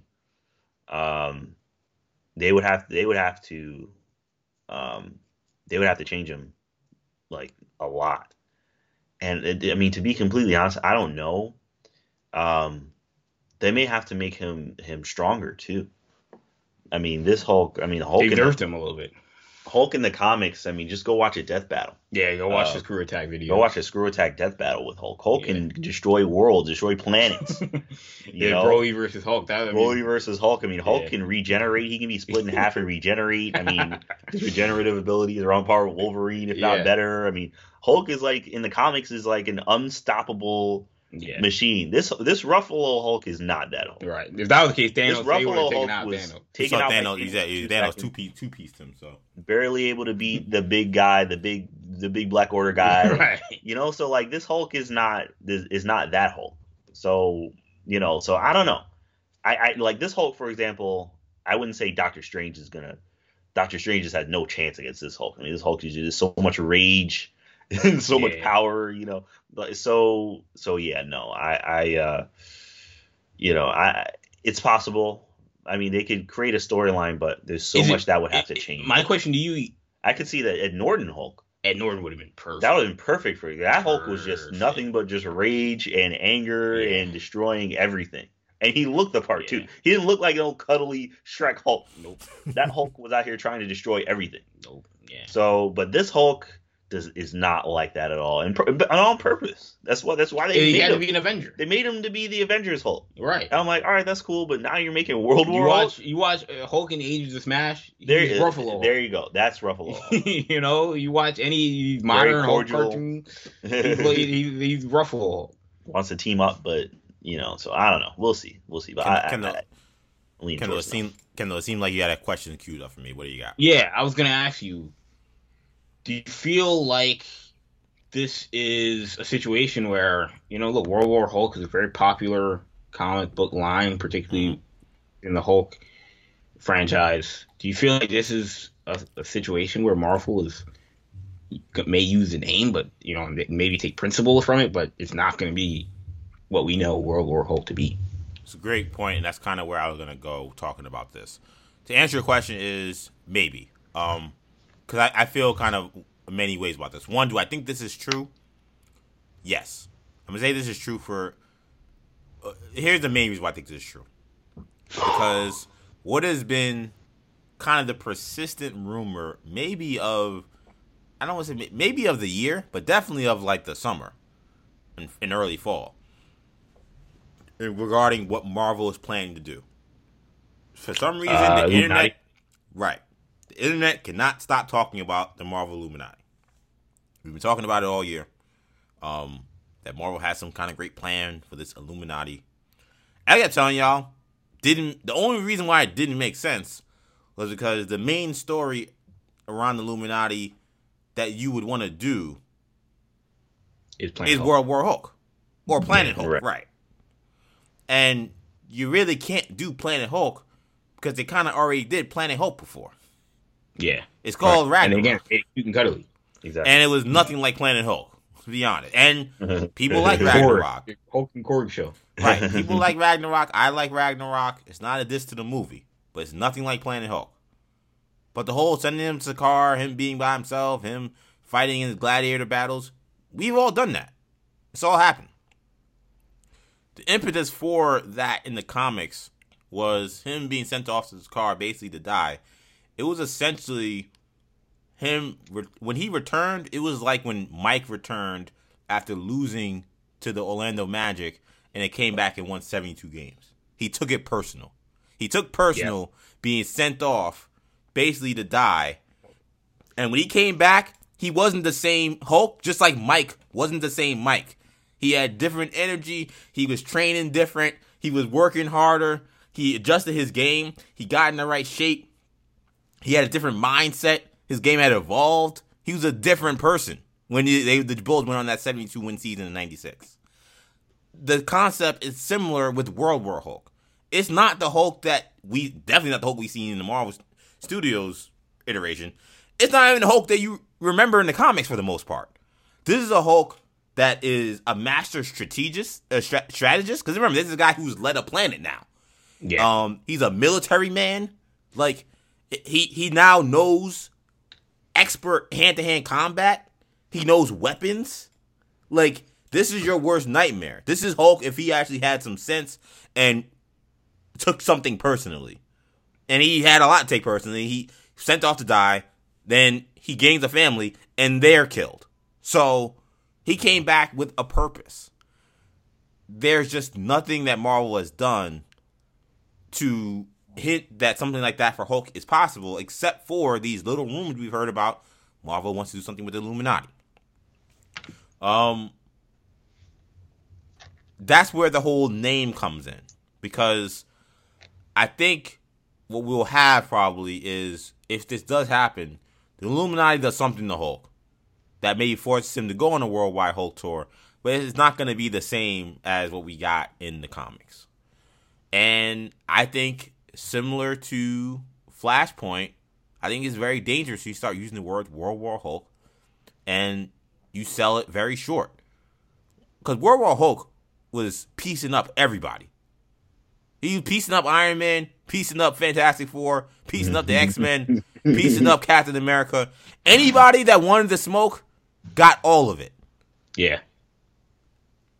If you're doing World War Hulk, am I going to see Spider-Man fight Hulk? Because that's what I'm supposed to see. Am I going to see the Fantastic Four fight Hulk? Am I going to see Captain Marvel fight Hulk? I mean, are they going to build this like Civil War, a Captain America Civil War? Because that's what they'd have to do. Yeah. Marvel has a mixed history in terms of their ability to deliver on that kind of thing. I mean, so, literally, I don't know. Kevin Feige had to jump in this week. We heard that Kevin Feige had to jump in on that the Marvel creative team didn't want Captain America and Iron Man fighting. And Kevin Feige had to pound his. We talked about it. Kevin Feige having to pound his, hand on the table and say we got to do something. Apparently, he had to do that for Civil War. Thank God he did. Thank God he did. Yeah, right. They were a little worried. They're like, I don't know if you can have our two heroes, fighting each other. It's like reading comic books. Yeah, it's like who the hell's working at Marvel? They don't understand the concept of Civil War. Now I have two things to propose real quick. Now, one, I feel like a better story, and this is something Kevin Feige actually worked on way back when, prior to maybe I don't know about prior, but prior to the recent MCU boom. I believe he got a producer credit on a little movie that was animated called Hulk Versus. And the Hulk verse, we already got a Hulk and Thor story, but we haven't gotten a Hulk and Wolverine story yet. And in that project, the Hulk and Wolverine story was the main event. Yeah, exactly. Yeah, that was why they did it. And it's still one of my favorite superhero animated movies. I think it's one of the best ever, definitely. Yeah, and I mean, it would be an interesting way to introduce Wolverine if you brought him into a Hulk movie. I mean, isn't that his introduction in the comics? He's fighting Hulk. That's the first time we see him, I believe. I did not know that. I'm looking at it right now, but I'm almost certain. So that would be an interesting way if you're saying we're gonna introduce some of these X-Men characters in these different platforms. What if Wolverine debuts in a Hulk movie? And what if he is trying to stop the Hulk? That would be Wolverine's first appearance came in the Incredible Hulk issue number 180. EJ, gotta get you on the movie showdown. Get me on the showdown, man. Shout out to Chris Nolan and them. Yeah, shout out to the Schmoes. Yeah, they did that in whatchamacallit, Wolverine X-Men. Wolverine X-Men had a Hulk versus. They had a Hulk versus. They did. Episode. That was a very, very good episode. Very good episode. I actually watched it during the pandemic. Yeah, very, very good stuff. I think all that would be cool. They have a lot to do if they want to do a World War Hulk. Now, Hulk has to get stronger. They have to do something to buff him up. Now, my theory on what the story is, and EJ's talking about the Illuminati. There's been some speculation / reporting. We don't know what's true and what's not. But I'm wondering, is Sakaar, is Scar rather, his son, in She-Hulk? And does maybe something happen to Scar that starts World War Hulk? Scar and Shield? I don't know. We'd have to get a lot of leaps there to get there. How does that happen? I have an article from the Direct. You got receipts? I got receipts. Because I had to check. I was like, is there any talk about Scar being in the MCU? The Direct claims they have an exclusive from June that said that Hulk's son to appear in She-Hulk Disney Plus series. Now, you tend to get these things where it's like, I don't think the masses knew that. But, you look back and you're like, was Monica Rambeau, well, we knew Monica Rambeau, but were some of these characters supposed to be in this and that? And it's like, you're out here connecting all these dots. So I'm like, look, if Scar is going to be in She-Hulk, they haven't said anything about it publicly, but if Scar is supposed to be in She-Hulk, and we're supposed to be at World War Hulk, and you're asking me, what is Hulk going to be attached to? There's too much going on in She-Hulk. That is not. There's a lot going. That's gonna take away from She-Hulk. Yeah, it's gonna take. We're supposed to get all these different heroes like coming. Scar is gonna be in She-Hulk. Hulk's gonna be in She-Hulk. Abomination. World War Hulk is gonna come out of She-Hulk. I thought the show was about She-Hulk. Yeah, it's supposed to be a 30-minute, crime show. 30-minute, Law and Order kind of joint. So I don't know, EJ. What do you think about that? I mean, I know again, it's how are we getting there? It's a son that he had on Sakaar.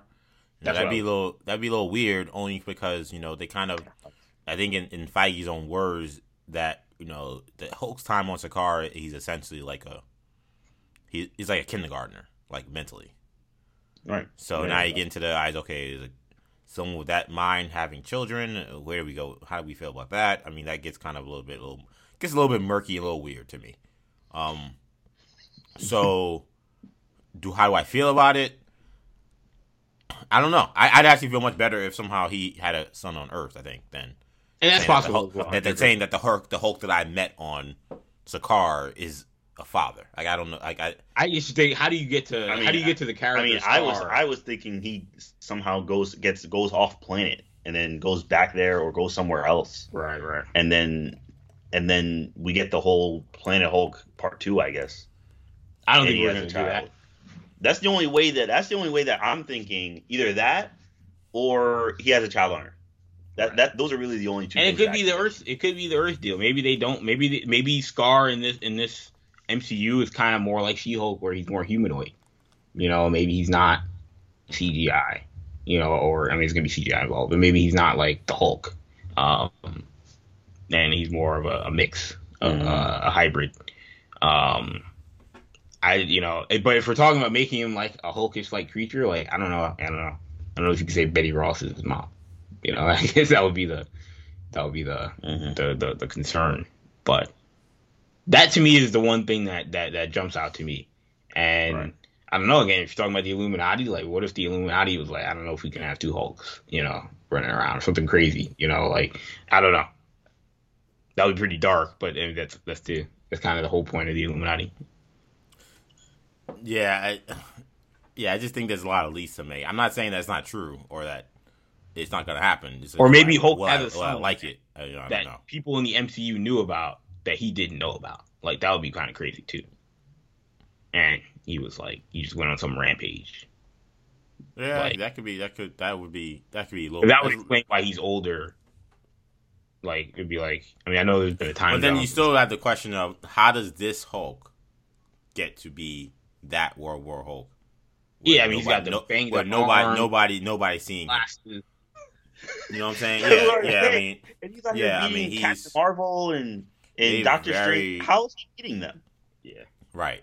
You got to think about that again. Remember that Hulk also, he was absorbing the radiation from Planet Sakaar too. He's been on there for all those years or time, so he came back. He came back physically stronger.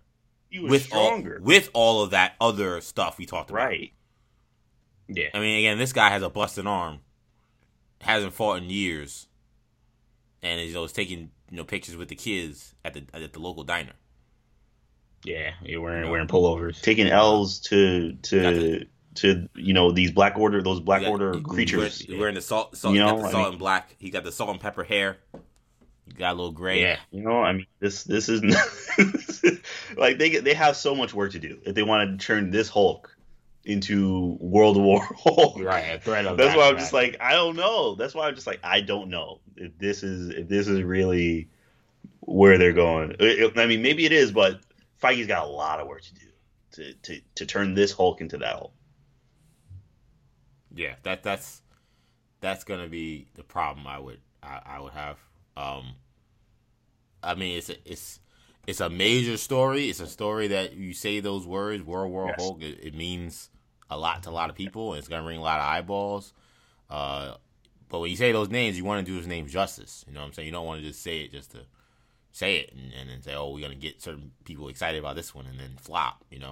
So it's anybody that I trust is gonna be Kevin and his team, but it's gonna be important for them to kind of nail something like that. It's definitely an ambitious idea. But we didn't even mention. It's just very weird, given that we've already been on Sakaar, that they're gonna even touch anything called World War Hulk. I just thought that ship had sailed.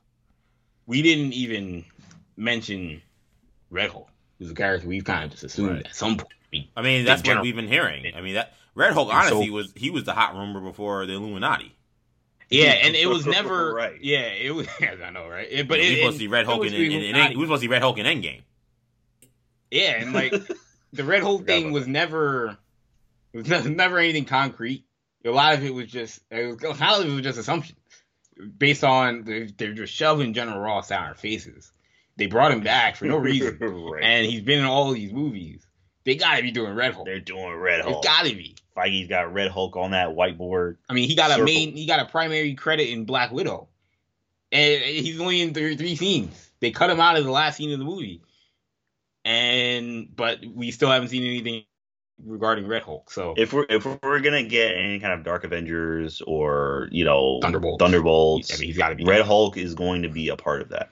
100% guaranteed. There's all the Super Soldier stuff, and you're bringing back Abomination. I guess so. Last thing is, again, I talked about the thing about is this just in name only? Like we're assuming that World War Hulk, it has Hulk as an antagonist, like he's Black Adam or something like that. What if World War Hulk is just a Hulk movie? Yeah, he's a hero.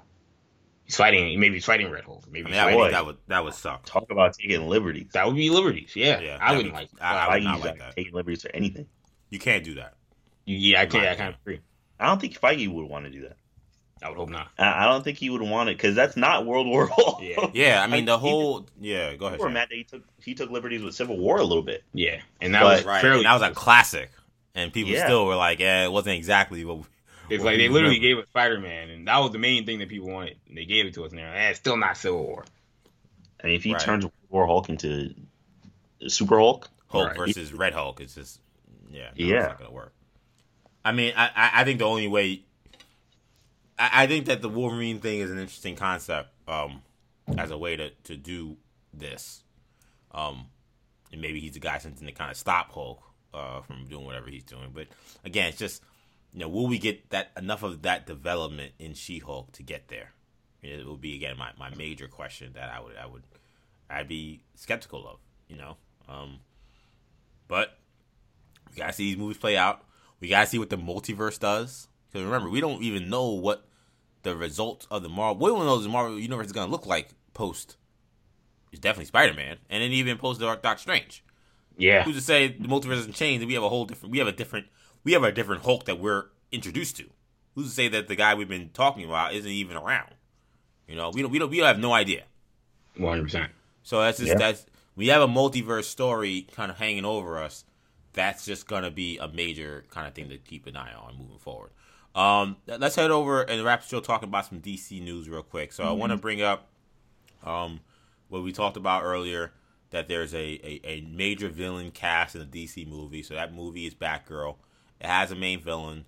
Multiple outlets are saying that Doom Patrol's Brendan Fraser has been cast to play Firefly in the HBO Max film. So the project, which is in pre-production, stars Leslie Grace as Batgirl. Kendall Firefly is a long-time B-list Gotham villain, and he's one of the first villains that Batgirl faces in Batgirl Year One. So definitely one of the characters we kind of assumed or were speculating could be the foil for Barbara in this film. What do you make of the pick in the casting of Firefly and Brendan Fraser? B-list might be putting it kind with Firefly. Oh boy, for Gotham villains. I think it might be putting it kind. I would say C. Okay. If we're talking the A-list, is like Joker. Joker, Penguin, Riddler. Joker, Penguin, Riddler, Catwoman, Bane. I don't know if I'm putting Bane in the A-list. I think I'm putting Bane. I think you're bugging. I think we got to talk A-list. Like A-list is like, how are we gonna put Bane? Ra's al Ghul in the A-list. I'm not putting Ra's al Ghul in the A-list. I think you're bugging. I think that B-list is like. That's probably why. That's why we. That's why I have the difference. Like I think the B-list is like Mr. Freeze, Bane. Oh, you're bugging. You're bugging. Arnold Schwarzenegger was Mr. Freeze. Joker, Riddler, Penguin. Joker, Riddler, Penguin, Catwoman. That's it. Poison Ivy's B. Dang. Harley Quinn B. I think you're bugging. Like I'm not putting Firefly with those characters. I'll put Firefly with like. It's fascinating. I wonder what our listeners will. Yeah, very interesting. Yeah, I guess he's ahead of like Professor Pig. Yeah, for me, he's like a C-list. Right, I agree. But for me, like a B-list is more like yeah. So who is in that crop? That's like Killer Croc. Yeah, Killer Croc. Man Bat, Mad Hatter, Mad Hatter, Firefly, Victor Zsasz. Yeah, Victor Zsasz. Yeah, I think me and Shamari are totally on the same page with you. You have a much bigger group. My tiers like are C-list to me is like Calendar Man, you know? Yeah, there you go. Yeah, that's what I'm saying. Yeah, exactly. Interesting. Yeah, I mean, Firefly, Black Mask to me is probably in that C list of where I would view it, but for you guys probably Black Mask. You're a bug. Black Mask is more B list. He's like Black Mask is like like B list, like staring at the A list to me. Like he's not A list, but he's B list, but he's big time. Yeah, but we have to talk about this in the with the casuals in mind. If we went to our mom and say, "Hey, mom, what do you think about Black Mask?" She'd be like, "Who's Black Mask?" She knows superhero. She would know the Penguin. She would know the Riddler. Like it's nothing. Right, but that's why they're B list. They're not A list. Yeah, they're B list. That's why they're A list. An A list is anybody knows who they are as soon as I say, "Do you know who this person is?" in relation to whatever I'm talking about. I think if I tell who you saying, Mr. Freeze, people know that's a Batman villain. I think that you're tripping now. Oh yeah, everybody knows who Mr. Freeze is. That makes him A list. But that's wild. I still think it's different in terms of like those other characters I mentioned have had like, they've had individual movies made after them, or they're just bigger. You said Harley Quinn and Bane were B list. Harley Quinn has a whole show. Harley Quinn does have a whole show. And now 2 movies. A lot of her stuff is through the Suicide Squad as well. A lot of her popularity. So that's another conversation. Oh my god. But yeah, we gotta do. Clearly, this is a fun conversation we gotta have. Anyway, what Frasier and Firefly? Do you like the picks? Yeah, the only reason I brought that up was that maybe that's why I'm not as excited about this. To me, Firefly is as a character, I mean, it could be cool. I mean, the iterations, I think the best iteration of Firefly I've ever seen is in the Batman. I think that was a pretty good iteration. I think the Gotham iteration was pretty lame. But that's no shock. The Gotham iteration of a lot of villains was pretty lame. But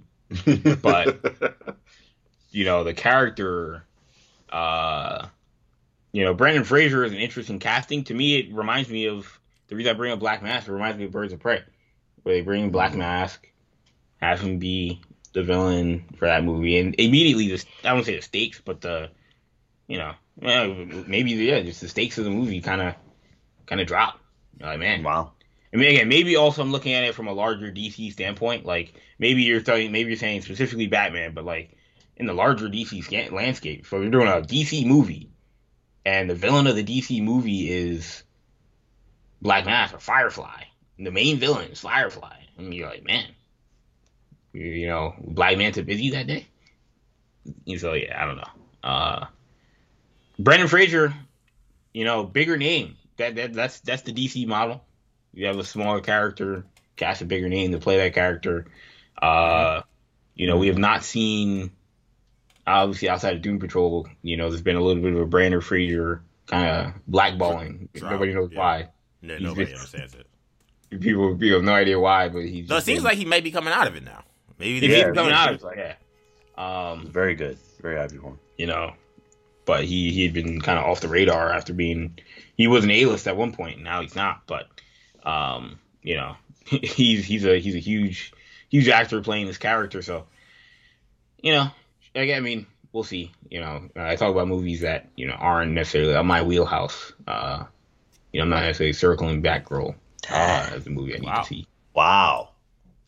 I mean, I said about the Batman. Me and Shamari just stunned by the words coming out of Kendall's mouth in this segment. Kendall just out here. Last week, Mr. Freeze and Bane are B-list villains. And last week, that girl is just a mess. I said Batman wasn't like on my radar as the number one thing in fandom, And so, Yeah, of course, man. Batgirl is going to be even lower on the radar. Yo, man, if you listen to this podcast and you're a fan of Batman and the Cowl and Yeah, Gotham, please don't turn us off. check us out, man. Don't listen to Kendall. Yeah, man. So Shamar, I guess you're a little more excited about the movie. What do you think of the casting and the pick of Firefly? Absolutely, yeah. I mean, I think this is pretty cool. I gotta say, I think this is pretty cool. Brendan Fraser, a very talented actor. I love what he's done in Doom Patrol. I liked him in pretty much everything else I've seen him in. So Looney Tunes back in action, man. Looney Tunes back in action. Shout out to Looney Tunes back in action. So yeah, I think this will be pretty fun. Before seeing him in Doom Patrol, I would have been like, ooh, he's playing a pretty dark character, but he could say whatever, he could do whatever. He's pretty wild in Doom Patrol. Yeah, I know. So yeah, he can play that kind of guy. So this will be pretty interesting. I wonder if they're gonna have him slim down at all, because he's a little heavier now. And I know Firefly uses like a whole contraption, I guess, to fly around. But which will be pretty crazy to see. I'm very excited to see that, honestly. So yeah, I mean, I'm excited. This seems like a great idea. I like Firefly and the Batman. I also like what they did with him in Arkham. I think it was in Arkham Knight too. It was one of the Arkham games. But I like what they did with him in that too. Yeah. I want to say it was Arkham Knight. Yeah. Yeah, I think it was Arkham Knight. Yeah, he's a very good part in the game. Yeah. Yeah. So, yeah, I mean, I think you could do a lot with Firefly. Like modernize him, make him a formidable villain, not a C-list as a. I'm still baffled that you guys think he's a B-list. He's a B-list, man. He's a B-list Gotham villain. I'm not saying all DC. For all DC, I'd say he's like C or D. But I'm saying for Gotham, I think he's B. Just for Gotham. How many of the Arkham games is some of these other characters in? Like a lot of these characters are in multiple games. He's only in one. How did that happen? I'm just asking the question. Why wouldn't they have you're taking shots, all these shots at Firefly. Like open season. Well, I think he is in Arkham Origins too. Okay, maybe he is. I don't know. Yeah, I think he's in Arkham Origins as well as Arkham Knight. Okay, fair enough. So he is in a couple. But yeah. So I'm excited to see it. I'm looking at a list of the top 15 Batman villains. He's not on the list. Oh my god. How is 15 not an A or a B list? I'm saying A list. I'm saying probably a lot of the people you probably mentioned were A list. Is Scarecrow A list? A lot of them are probably A list, to be completely Killer honest. Croc, Black Mask, Clayface going down, Poison Ivy. You got the Penguin at 11, which is a little low to me, but Deathstroke, Mr. Freeze. Deathstroke is not a Batman villain. Deathstroke's not. Hugo Strange. I hate that people are really making that push. Bane, Riddler, Harley Quinn, Two-Face. I forgot about Two-Face, Ra's al Ghul, Joker. So to me, now Firefly is one of those villains where he doesn't necessarily have the most compelling stories. Right. That's a list on quality, like how good of a villain. Right. I think a lot of those characters you can point to, some of the lower ones. Like maybe not Killer Croc as much, but I think definitely Clayface. You could say, look, there are really great stories with Clayface that have been written and been on, live action or rather animated and on comic books like the years. Firefly doesn't have necessarily, a memorable arc per se. But I think when we think of villains that Batman has faced in Gotham, again, it's not the A-list, but it's a problem when Firefly is around and burning crap up. Like I think Batman takes it very seriously. Anyway, for me with this, I think this is dope. I think that to me this is going to be basically this is Vulture for Spider-Man Homecoming. It's the exact same thing. Right. It's taking a very potentially visually cool character who is not maybe looked the coolest as much. So Firefly has looked much better than Vulture in the comics. But someone who has a very great visual power in theory, you got to make it look cool. It already kind of lends itself to amazing kind of, potentially amazing visual effects.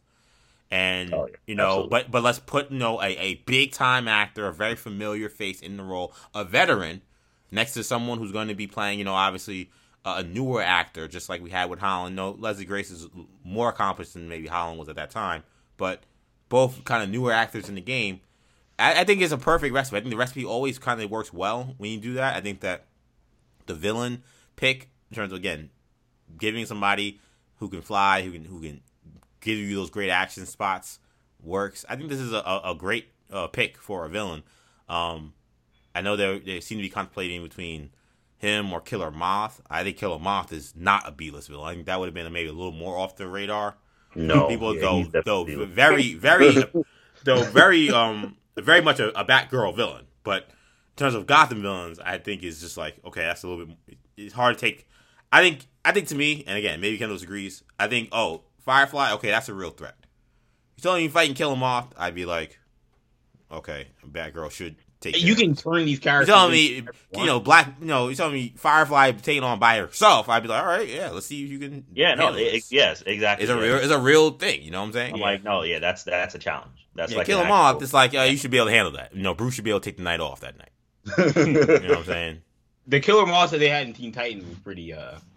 It made him pretty strong. And to be fair, I feel like, and you're right, Kendall. The point you were making while I was talking was, you're right that you can turn him into. You could turn anyone into someone great in theory. We have to call Vulture. Vulture used to be cartoony, right? Then they made right, but we all still thought Vulture was a threat. He looked stupid. Correct. Yeah, but it's almost like wrestling, where it's like a guy can look dumb, but look, they're building him to be a champion. Then you take it for what it is. That's kind of how Vulture was. I think again, Killer Moth then goes he kind of goes a different way, where it's like he's almost like Kite Man, where it's like no one really takes this person seriously. So I think that he makes most sense. And Brendan Fraser is a stud of an actor. We haven't seen him in this kind of role in a very long time. So it'd be interesting to see him try to pull it off. But if there's anyone I believe can do it, it's him. So let's see. But I'm excited. I've absolutely adored his work in Doom Patrol. He's been so great in that show, and I gotta watch the new season that's been out for the last couple of weeks. But this is a project that is Kendall seems to be not as excited about, but I know I certainly am still very interested to see how they pull this off. I know I saw someone saying that they have nothing to say at FanDuel. They were there, but they didn't have anything to say.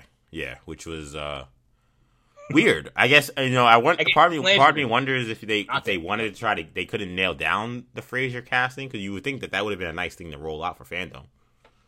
Yeah, the whole organization of that. I mean, they had a Flash trailer that dropped 2 days after Fandom. It was a terrible trailer, so I kind of get why they terrible. Maybe harsh. It was a boring trailer. I didn't even know a trailer dropped. So. Yeah, it was trailers to their next crossover, which is going to be the start of the next. Oh, you're talking about the Flash show? I thought you were talking about the Flash movie. Yeah, no. I was like, there's another trailer. I was like, I didn't watch it. For a second, I was like, what? That was huge. Yeah, there's a trailer to the season 8 of the Flash. What didn't show much, but like, why would you drop that 2 days after Fandom? Like, you did a whole thing on the Flash getting new boots. Like, why would you show me the trailer at Fandom if you had it ready? So I don't know. They clearly, I think there was some there was some disconnect between departments at DC at Warner. Talking about divides and concerns at DC. There's one last story for today we're talking about is the Batwoman controversy. So Ruby Rose, who of course starred Kate Kane in CW's Batwoman, took to Instagram last week to levy a string of very disturbing allegations against Warner Media, basically as a whole. Among them, that executive Peter Roth, who she accused of, one, being a creep, but also, two, of threatening to fire the cast and crew if she did not come back early from the serious neck injuries she suffered while on set. She said showrunner Caroline Dries was basically absent. I think she said she was on set like 4 times during the whole season. And for a set that, by the way, Ruby Rose claims was extremely dangerous. Injured her multiple times, injured several other crew members multiple times. She said actor Dougray Scott, who plays the father of Kate Kane in the show, was basically an unprofessional jerk who verbally abused female workers and stunt doubles, and injured one of them in one instance during a scene. And that actor Cameron Johnson, who plays Lucas Fox, is an egomaniac who had been leaking bad stories about her to the press. She said that she was let go, but that she is okay with it only in the sense that she never wants to go back. She never will go back. And that it was basically an overall terrible experience. So, of course, these kind of allegations, very concerning. Warner Media, for their part, has come out and denied basically everything Rose's allegations stated. They also backed Drew Gray Scott, saying that he was the consummate professional. Scott had issued his own denials about Rose, saying they were completely defamatory. Cameron Johnson also denied the allegations. So I guess I'll talk about how I felt about his denial later. Warner says that Ruby was let go due to complaints over workplace behavior, and since then we have seen at least one former production assistant on the show come out and say that Ruby was in fact verbally abusive to them and was unprofessional when dealing with the crew on set. So right now we got a lot of he say, she say. I know I reread Ruby's kind of manifesto that came out last week, and Sham, she said that she had all this documentation, that she could do a documentary on this whole thing. But I guess, we can get into the allegation, but what do you think this, to me, what do you think this speaks to regarding to the larger culture at, CW, particularly the Berlanti-verse? Because we've seen these issues pop up on set with it seems like almost every show, really, maybe except for Arrow, where there seems to be some kind of issue, some kind of disconnect, some kind of disrespect happening. And I tweeted Shmar. Stephen Amell was not well after Arrow was canceled. So speak for that what it will. Really? That was a thing? Remember he was on Michael Rosenbaum's podcast. He was having panic attacks. Oh, right. Oh, that. I thought you meant he was angry. Oh, yeah. No, well, yeah, he was just not in the right mental state after. Right, there's a lot coming out of that. It was like PTSD almost. Yeah. So there was some questions about how that was. I mean, yeah. I've said it, I tweeted it a little bit, Sham. I feel like Berlanti's got to get his house in order. I think that we've seen too many of these issues. And look, I don't know what the deal was with Ruby Rose regarding to how she was on set. It definitely seems like she did not make a lot of friends for various reasons. I do feel like some of the stuff about, nobody's denying she suffered a serious injury. And we all saw she came back early to do the rest of the show. Some of the stuff is kind of undeniable. I guess what was kind of being pierced through is, were people threatened to be fired? Were people not on set that should be? Were people being jerks? Were people insulting people or hurting people? Were people being unsafe? I guess is kind of where probably the most of the denials stand. But I think the fact that even having this conversation just speaks to just an overall issue, Shannon, we've had over there with Berlanti and his kind of empire, really, at this point. I kind of wonder if he's really on the ground, if he's really kind of understanding and tapping into what's going on.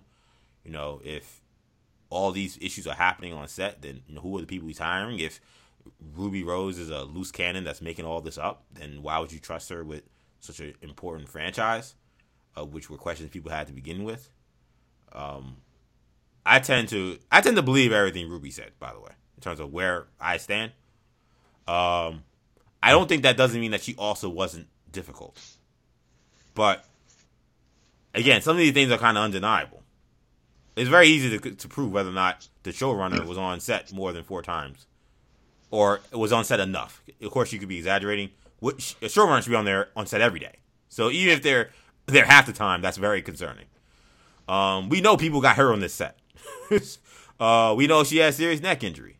So I think, to me, if she's saying the truth about those things, then how far off are these other things? And I thought that Cameron Johnson's retort, I thought Drew Gray Scott, he was much more, he denied them kind of on their face, and he said this is, not true, and this is wrong, or whatever, and I took his denial more seriously. Cameron Johnson, going basically, ha, you got fired, ha. Like, that to me was very childish, and I know people didn't like her calling him a kid, but he kind of looked like a kid in those remarks. And these are very serious allegations, and they needed to be taken seriously, whether you feel like Ruby Rose is a serious person or not. We've heard so much, especially on a week when we had somebody get it happened before, obviously. But we just had somebody get shot on a movie set and killed. This week. So you got people talking about they had broken necks and they were told to come back, and people, having third-degree burns, and you're saying, "Ha ha, she got fired." You look kind of clownish, bro. So that's how I felt about it, Sham. I don't know how you kind of parse through all this stuff, but my larger point is just I think Berlanti's kind of lost control of this thing. Yeah, he needs to do one of those undercover boss joints where he just goes on set as some kind of assistant and tries to find out what's going on. Craig Berlanti. There's a Kylo Ren undercover boss, but yeah, this is definitely points to a larger issue. I definitely agree with what you said. It's kind of hard to sparse through all the drama and the kind of messy nature of everything that's going on in a lot of these CW sets. Apparently, let's be honest. It's right now. It's messy in all of Hollywood. Hollywood is a mess. IATSE had their whole strike situation. We had the situation with the movie Rust. Alec Baldwin. Yeah, prayers to the victim in that shooting. Yes, my goodness. It's again, if you're talking about believing Ruby Rose, maybe it's not pertaining to CW, but there's dangers in making these movies. Absolutely. And people can get hurt. People have gotten hurt. Yeah, people have gotten hurt. People have died, as we've seen. So, it's very serious. As you pointed out, EJ, I know you mentioned that already. But yeah, it's a very serious thing. So, it's just a shame. When it comes to Ruby Rose herself and her kind of scorched earth, I guess, kind of her attitude with regards to, everything that's going on. She wants to, quote unquote, speak her truth, and, it's her right to do so. But, it's also the right of everyone at Warner Media to defend themselves and try to refute whatever it is that she's saying. You would hope that they refute things that aren't true. Right. Exactly. It's hard for me to really take any kind of side here, because she's attacking so many people, some people individually. It was kind of bizarre. And other like actors particularly. And she was like the star of the show. So that always strikes me as a little bizarre, personally. Because if she were just like a side character or something, I'd be like, all right, well, she's going after. She's attacking up. Well, yeah. And in fairness, that would kind of prove Cameron's point. Because Cameron, I think, says, how hard it is to be fired as the lead. Right. And I'm not really taking any side here, but I am a little shocked that she's going after she like has a list of names of other actors and actresses there that she wanted to go after. So I don't know. It's a little, this whole thing is just very messy, and I'm sure there's blame to go around to be completely honest with you. But it's just Batwoman is kind of a mess. The storyline's been a mess since it started. In my personal opinion, I don't love the show. So I've heard. Which as I'm sure if you're listening to this, you probably know that. But I don't love the show. It's kind of been kind of going downwards since it started, and apparently the set has been just as bad, if not worse. And so you never want to hear that. So yeah, Berlanti's got to look into this, and I think the best thing to do is just I don't like the show, so I think they should end the show. I think that would fix a lot of problems, but I've heard a couple people say that, by the way. Huh? I've heard a couple people say that, by the way. Yeah, they should just end the show. Kendall, I feel like it's kind of just a weird position given just like the excitement that we had when Batwoman was announced for the crossover, and that we were exploring Gotham and kind of where we are today, talking about where the show sits.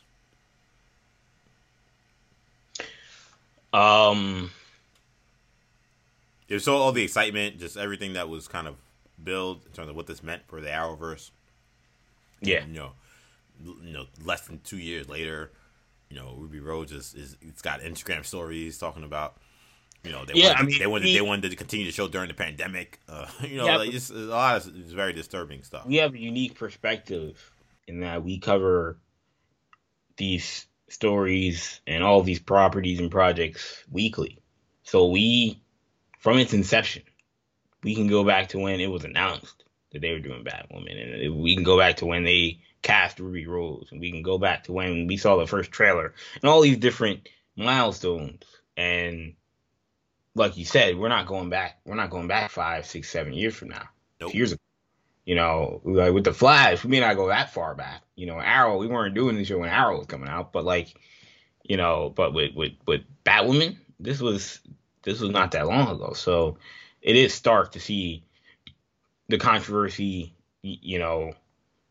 happen as we're on this show. I can't say I'm surprised. Sometimes you can see based off the product, and just based off not even just solely the product, but also just like the chaos that we had seen prior. With her leaving the show, even though it seemed cordial at the time, that was chaotic, and there were a lot of the stuff that was being said didn't really add up. Yeah. Like there was a missing piece to all this. Right. Yeah. People weren't being honest about what happened. Right. And now we know that's the case. And I'm sure that's something we may have said at the time. That's something that doesn't seem to add up here. But, so yeah, this is a sad situation. This is a show that, means a lot to a lot of people. Yes, definitely. And so that's why this is unfortunate. This isn't just, I hate to, be like, this isn't just the Flash, but it's not just the Flash. You're right. Yeah. Cause this goes beyond, there's a lot of social issues. Obviously a lot of issues with the LGBTQ community. Yeah. Then you have a character now. The show is now led by a female black superhero. Yeah. You have an actor in Cameron Johnson who's, becoming a sort of a leading superhero on television, a leading black superhero on television as well. And I think he does a very good job. For whatever that's worth. Cameron Johnson is extremely talented. He does a very good job. Yeah, and so now you've got, Javicia Leslie's show has all this controversy again. You're talking about people saying end the show and this and that, and it's a shame because she's not involved in it. She came in, she wasn't even here when all this stuff happened. Mm-hmm. This is like old baggage, and now she's walking into this mess, and I think she's done a very good job from what I've seen. You got Cameron Johnson, like you said, has done an excellent job. I can't speak to, whether he was a whiny brat is, whatever she described him as, that the kid, whatever she called him. I can't speak to, his on-set demeanor, but, like you said, on screen he's been good. The timing of this is interesting considering they did a really long, sort of, intro to his character at Fandom. And they spent more time. I thought it was kind of odd that they spent more time on Batwing than they did on Batwoman the series. I think, that was weird. And I tell you what, watching it, I texted you guys. I was like, that Batwing thing was way more interesting than the stories of Alice and Ryan Wilder. That didn't look very good. Just speaking from a critical standpoint, and so that's why the timing of this is interesting. That now she comes out and she blasts him. Maybe she felt like enough is enough, man. I'm tired of this charade you may feel like being played. And to me, I think one of the things that would kind of stood out to me was, I told you we talked about it one-on-one, Kendall. I find it very weird when, Ruby said a lot of things, a lot of very explosive things. But one of the things she said was that she was fired. And she made a point to say, I was fired, I didn't quit. Because a lot of people were saying that, oh, she did this to get out of it. She wanted out. That's how she quit. She said, I didn't quit, I was fired. I'm happy I was fired because I didn't want to go back.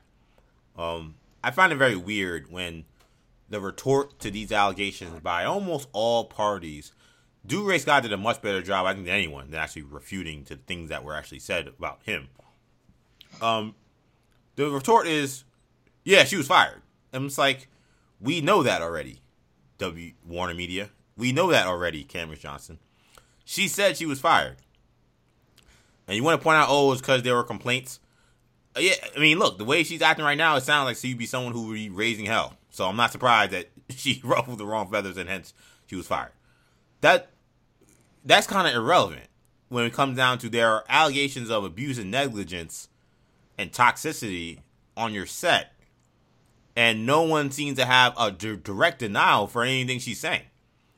She says you all wanted to do a show during the pandemic. Is that true or is it not? If not, then explain how that's not true. That seems to be very easy to prove.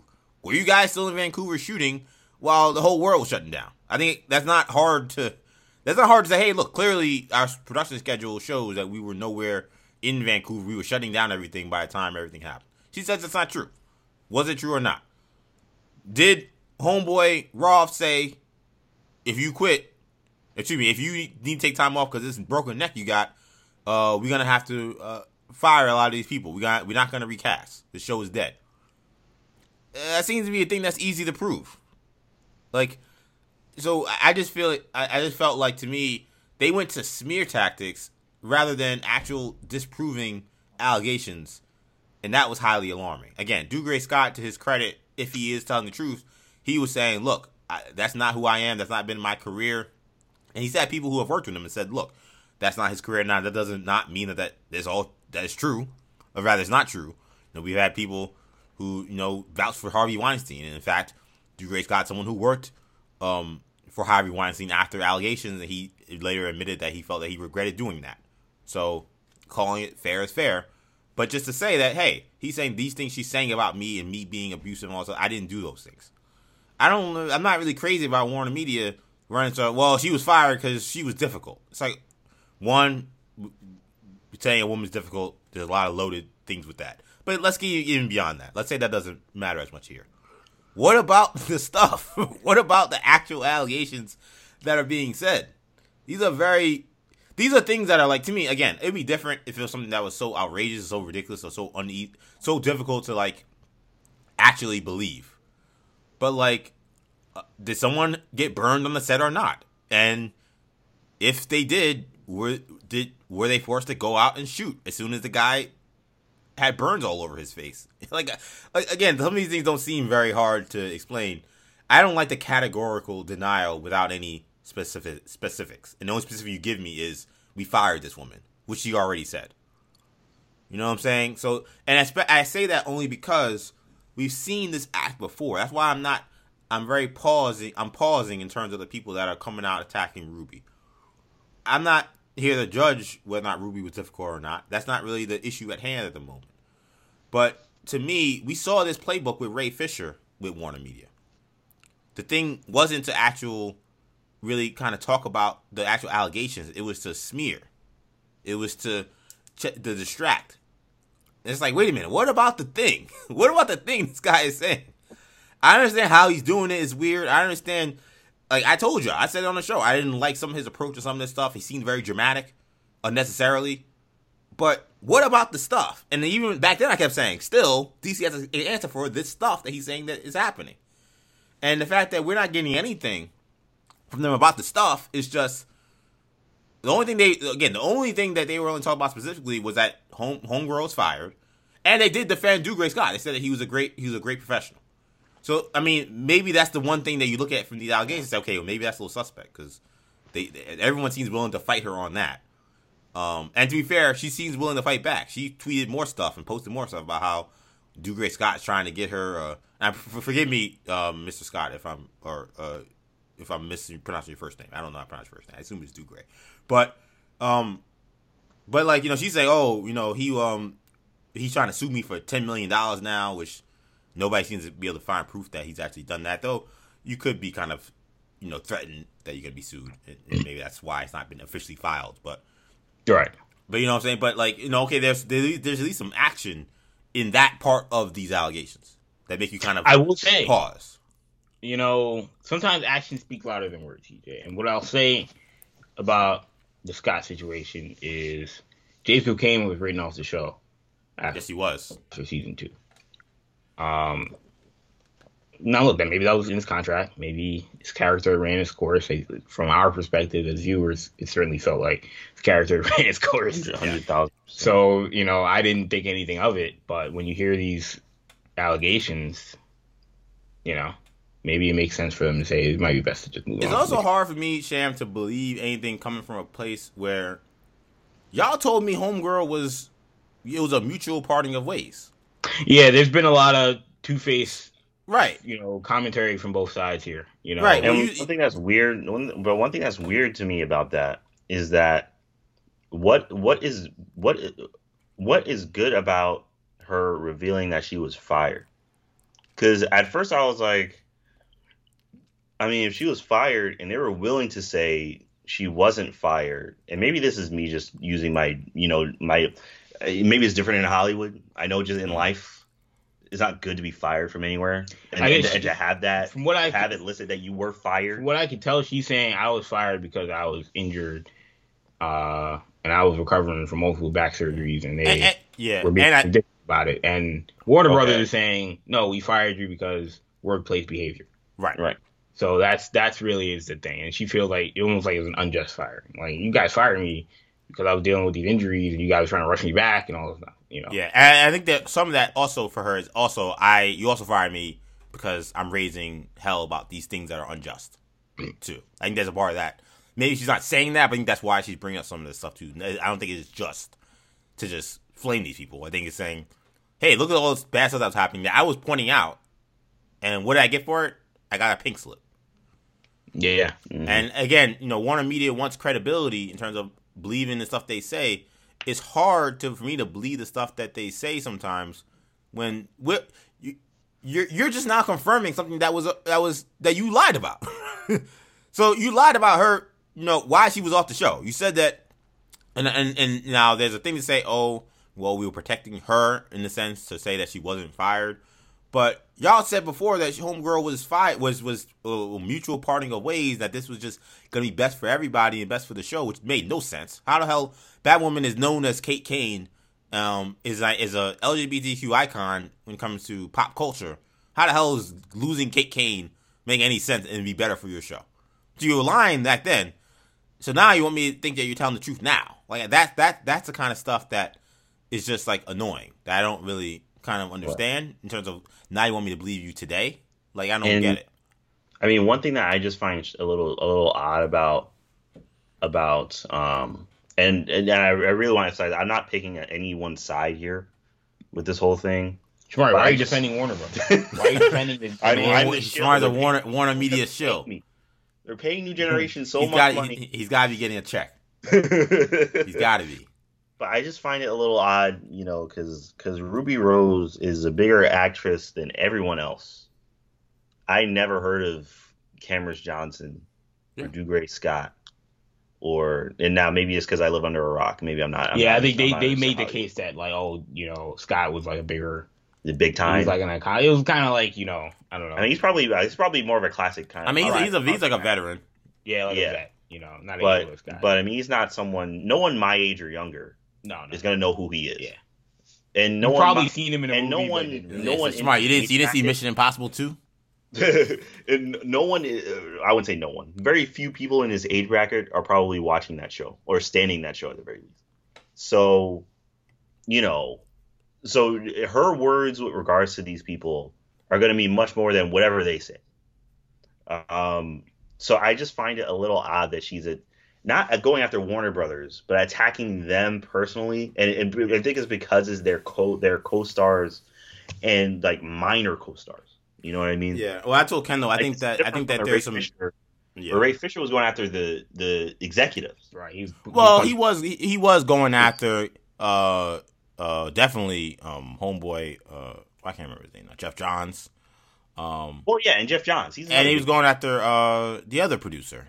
There were two producers he kept like. Berg and he's Berg. He's going after he was going after the people. He's punching up. He's going after the people making the product, the product. His quote unquote boss. Yeah, and to be fair to Ruby, she singled out Ross. She singled out Dries. She's kind of mentioned Berlanti as well. And I didn't see her comments. I don't know if But It was a lot it's, to read. but it's always weird but it's not like this is something like she was. Were these said or comments or were they written? It was an Instagram story. It was an Instagram But story where she wrote them down. Yeah. So she wrote it in present tense. So it was like there was some written stuff that had videos attached to it, like her surgery and. Okay. So it was a multimedia presentation.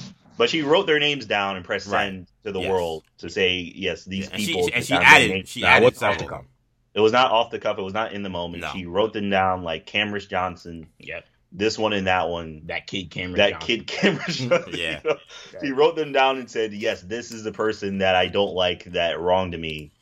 Go after them. Without explicitly saying that, but she knows her people are going to go after them. I do feel like there was one thing about the Ruby thing that, one, again, we got to see if any of this stuff is true. But I think if there's one thing that really, I think, did kind of turn me off of this thing was, in some ways, just how personal some of the attacks were. Like, you can keep it, you can keep it. Right. That's what you can make allegations and keep it kind of. Now, look, it's personal to her. So, like. It's hard to do that. So, like, I might be asking something that's impossible. But, Cameras. This is what I told Kendall. To me, Shamari speaks about why these personal attacks. To me, there's personal beef here. Like, there people who don't like each other here. Like, it's not just this is a work thing. These are blood enemies, the way I look at it. So, a lot of people said, why was Cameron Johnson in this thing? He seemed to be the only guy here that didn't do anything criminal or do anything that would be fireable. Yeah, she pumped him in with the criminal. He made one rude remark. She's out here trying to ruin his career. Because when you read the headline and you see Cameron Johnson and toxic toxic workplace, it's like, man, what did Cameron do? Right. And then you read what he actually did, and you're like, that's something not about an egomaniac. He got mad that she wasn't on time after surgery or something like that. Right. So I think that there's some of the personal attacks I could have done without. I don't think that he needed to be in there, but she hates this man. That's why. I mean, that's clear to me. Like, whether or not she has a reason to hate him, that I don't know. She didn't prove it. She didn't make a case in this video. I mean, or in these Instagram posts. The other stuff, yeah, there was some reason to not like those folks. If any of that stuff is true. The Cameras thing is like, he made a rude comment, and he's immature. All right. Is this the platform to kind of lay this out right here? I don't know. It did feel more like he was trying to kind of stunt on his shine that he's been getting, which we didn't need to see. I will say, like, Ray Fisher, when he had something to say, it was pretty salacious, or it was pretty. He wasn't just saying, I didn't like when they made me do over a line. Nah, he was talking about some actual stuff. Yeah, some dangerous stuff. Some stuff that if it's true, you'd have to look at that person very differently. Right. Do I look at Cameron Johnson differently because he was maybe insensitive to the fact that Ruby was dealing with a bad injury and he wanted her to be on time? I look at him like your stereotypical Hollywood actor. Right, yeah. He did more damage with his dumb tweet than he did with anything Ruby said about him. In my opinion. I can't talk about anybody else. Add some fuel to the fire, in terms of he didn't have to take the bait, like he could have. I would have recommended he take the high road in that regard, especially when she frames you as an egomaniac. You have to be more measured in that. And especially the subject matter, Kendall. There's something about, again, and she talked about his maturity. Something about subject matter. We're talking about people being injured, people being hurt. And real factual stuff. Yeah, real stuff that, these are people you worked with, allegedly. You know what I'm saying? So it's not even like you're removed from it. And it turned into some gotcha joke. Right, and you're making a ha-ha she got fired thing. It's like, again, I say, brother, really? Like, that's just poor judgment. Even if what she's saying is wrong, there's a time and place and a certain way to address allegations that don't make you look like you're spitting in the face of them, which is what I saw in that tweet. Yeah. I mean, like Shamari said, he probably felt I have a right to defend myself. Right, because she took a personal attack. You can do it through. You don't even have to do it through your Twitter account. I'm sure he's got an agent, or an agency. I know that seems a little more corporate, or a little more like, what? Why don't you just say it? You got something to say.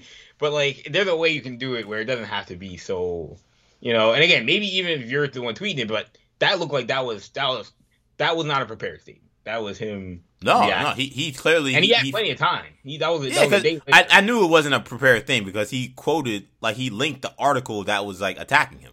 So I'm like, no PR person would ever tell you to link the article where you're being attacked.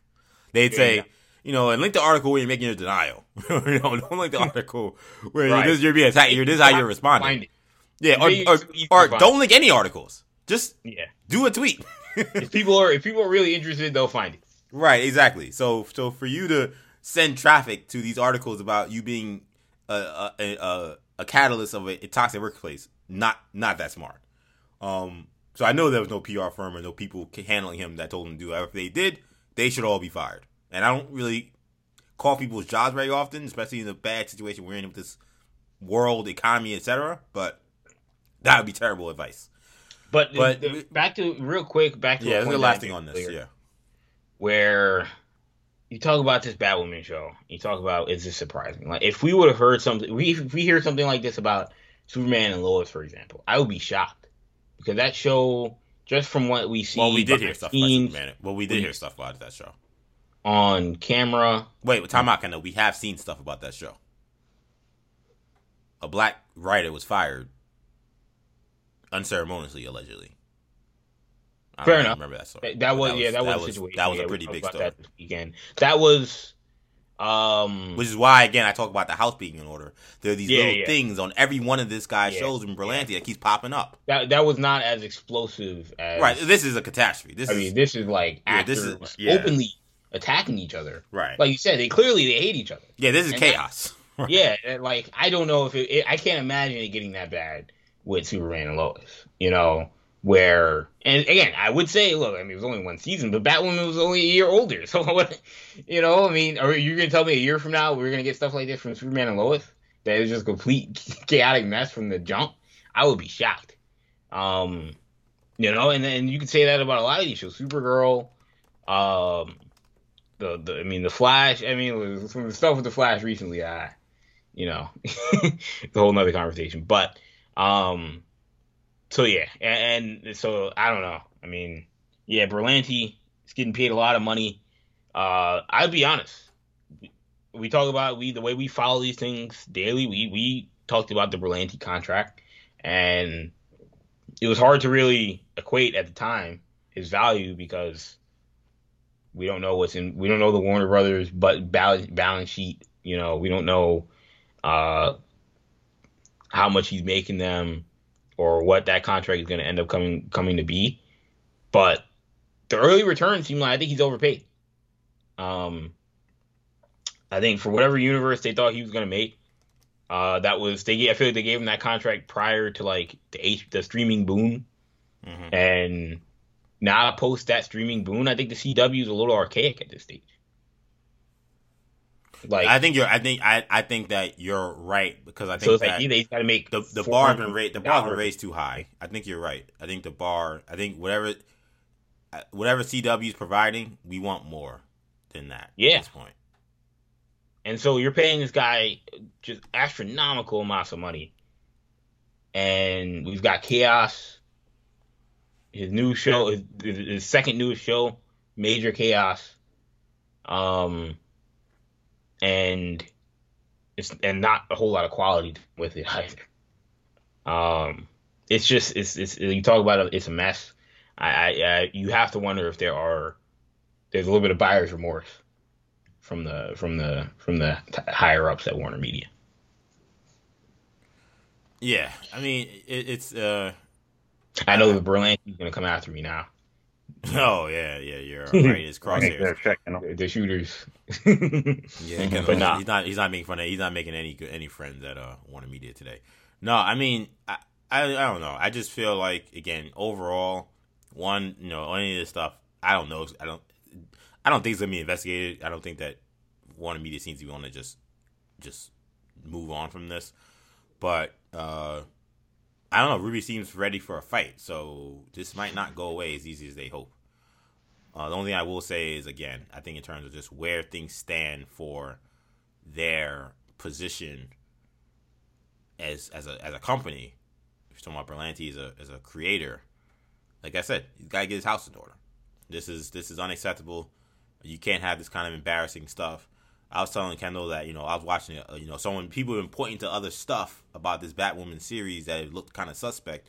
Someone pointed to a video where Javicia Leslie is with Candice Patton and some of the other black actresses in this Arrowverse, and they're kind of talking about struggles being a black woman in Hollywood and even on these shows. And Javicia Leslie's talking about how I've had big fights here, and I'm still fighting some of the stuff that's going on this show. And I'm like, and she's like, because I came here, it was already established. And I'm like, what is she talking about? Everyone else seemed to know exactly what she was talking about. They all were nodding their head like, yep, we know. And I'm like, this is a new person who seems to be burying the show. I say that to say in the nicest way possible. Javicia is she wasn't attacking the show or anything like that. But if you read between the lines, we know that's a bury to see like I'm still fighting a good fight here at this show that basically wasn't inherited me. I wasn't planned to be here. To me, I saw that clip and I was like, something may be up. I don't know. That seems off to me too. The new lead comes in and she's talking about she's going on video saying she's still fighting a good fight. What are you fighting? You should be the person that they revolving everything around. It just speaks to me again that there's a lot of soul searching that needs to be done over at Berlanti's team, and he had of course the Kreisberg scandals as well. I mean, there's some black eyes in some of the stuff that we've been seeing.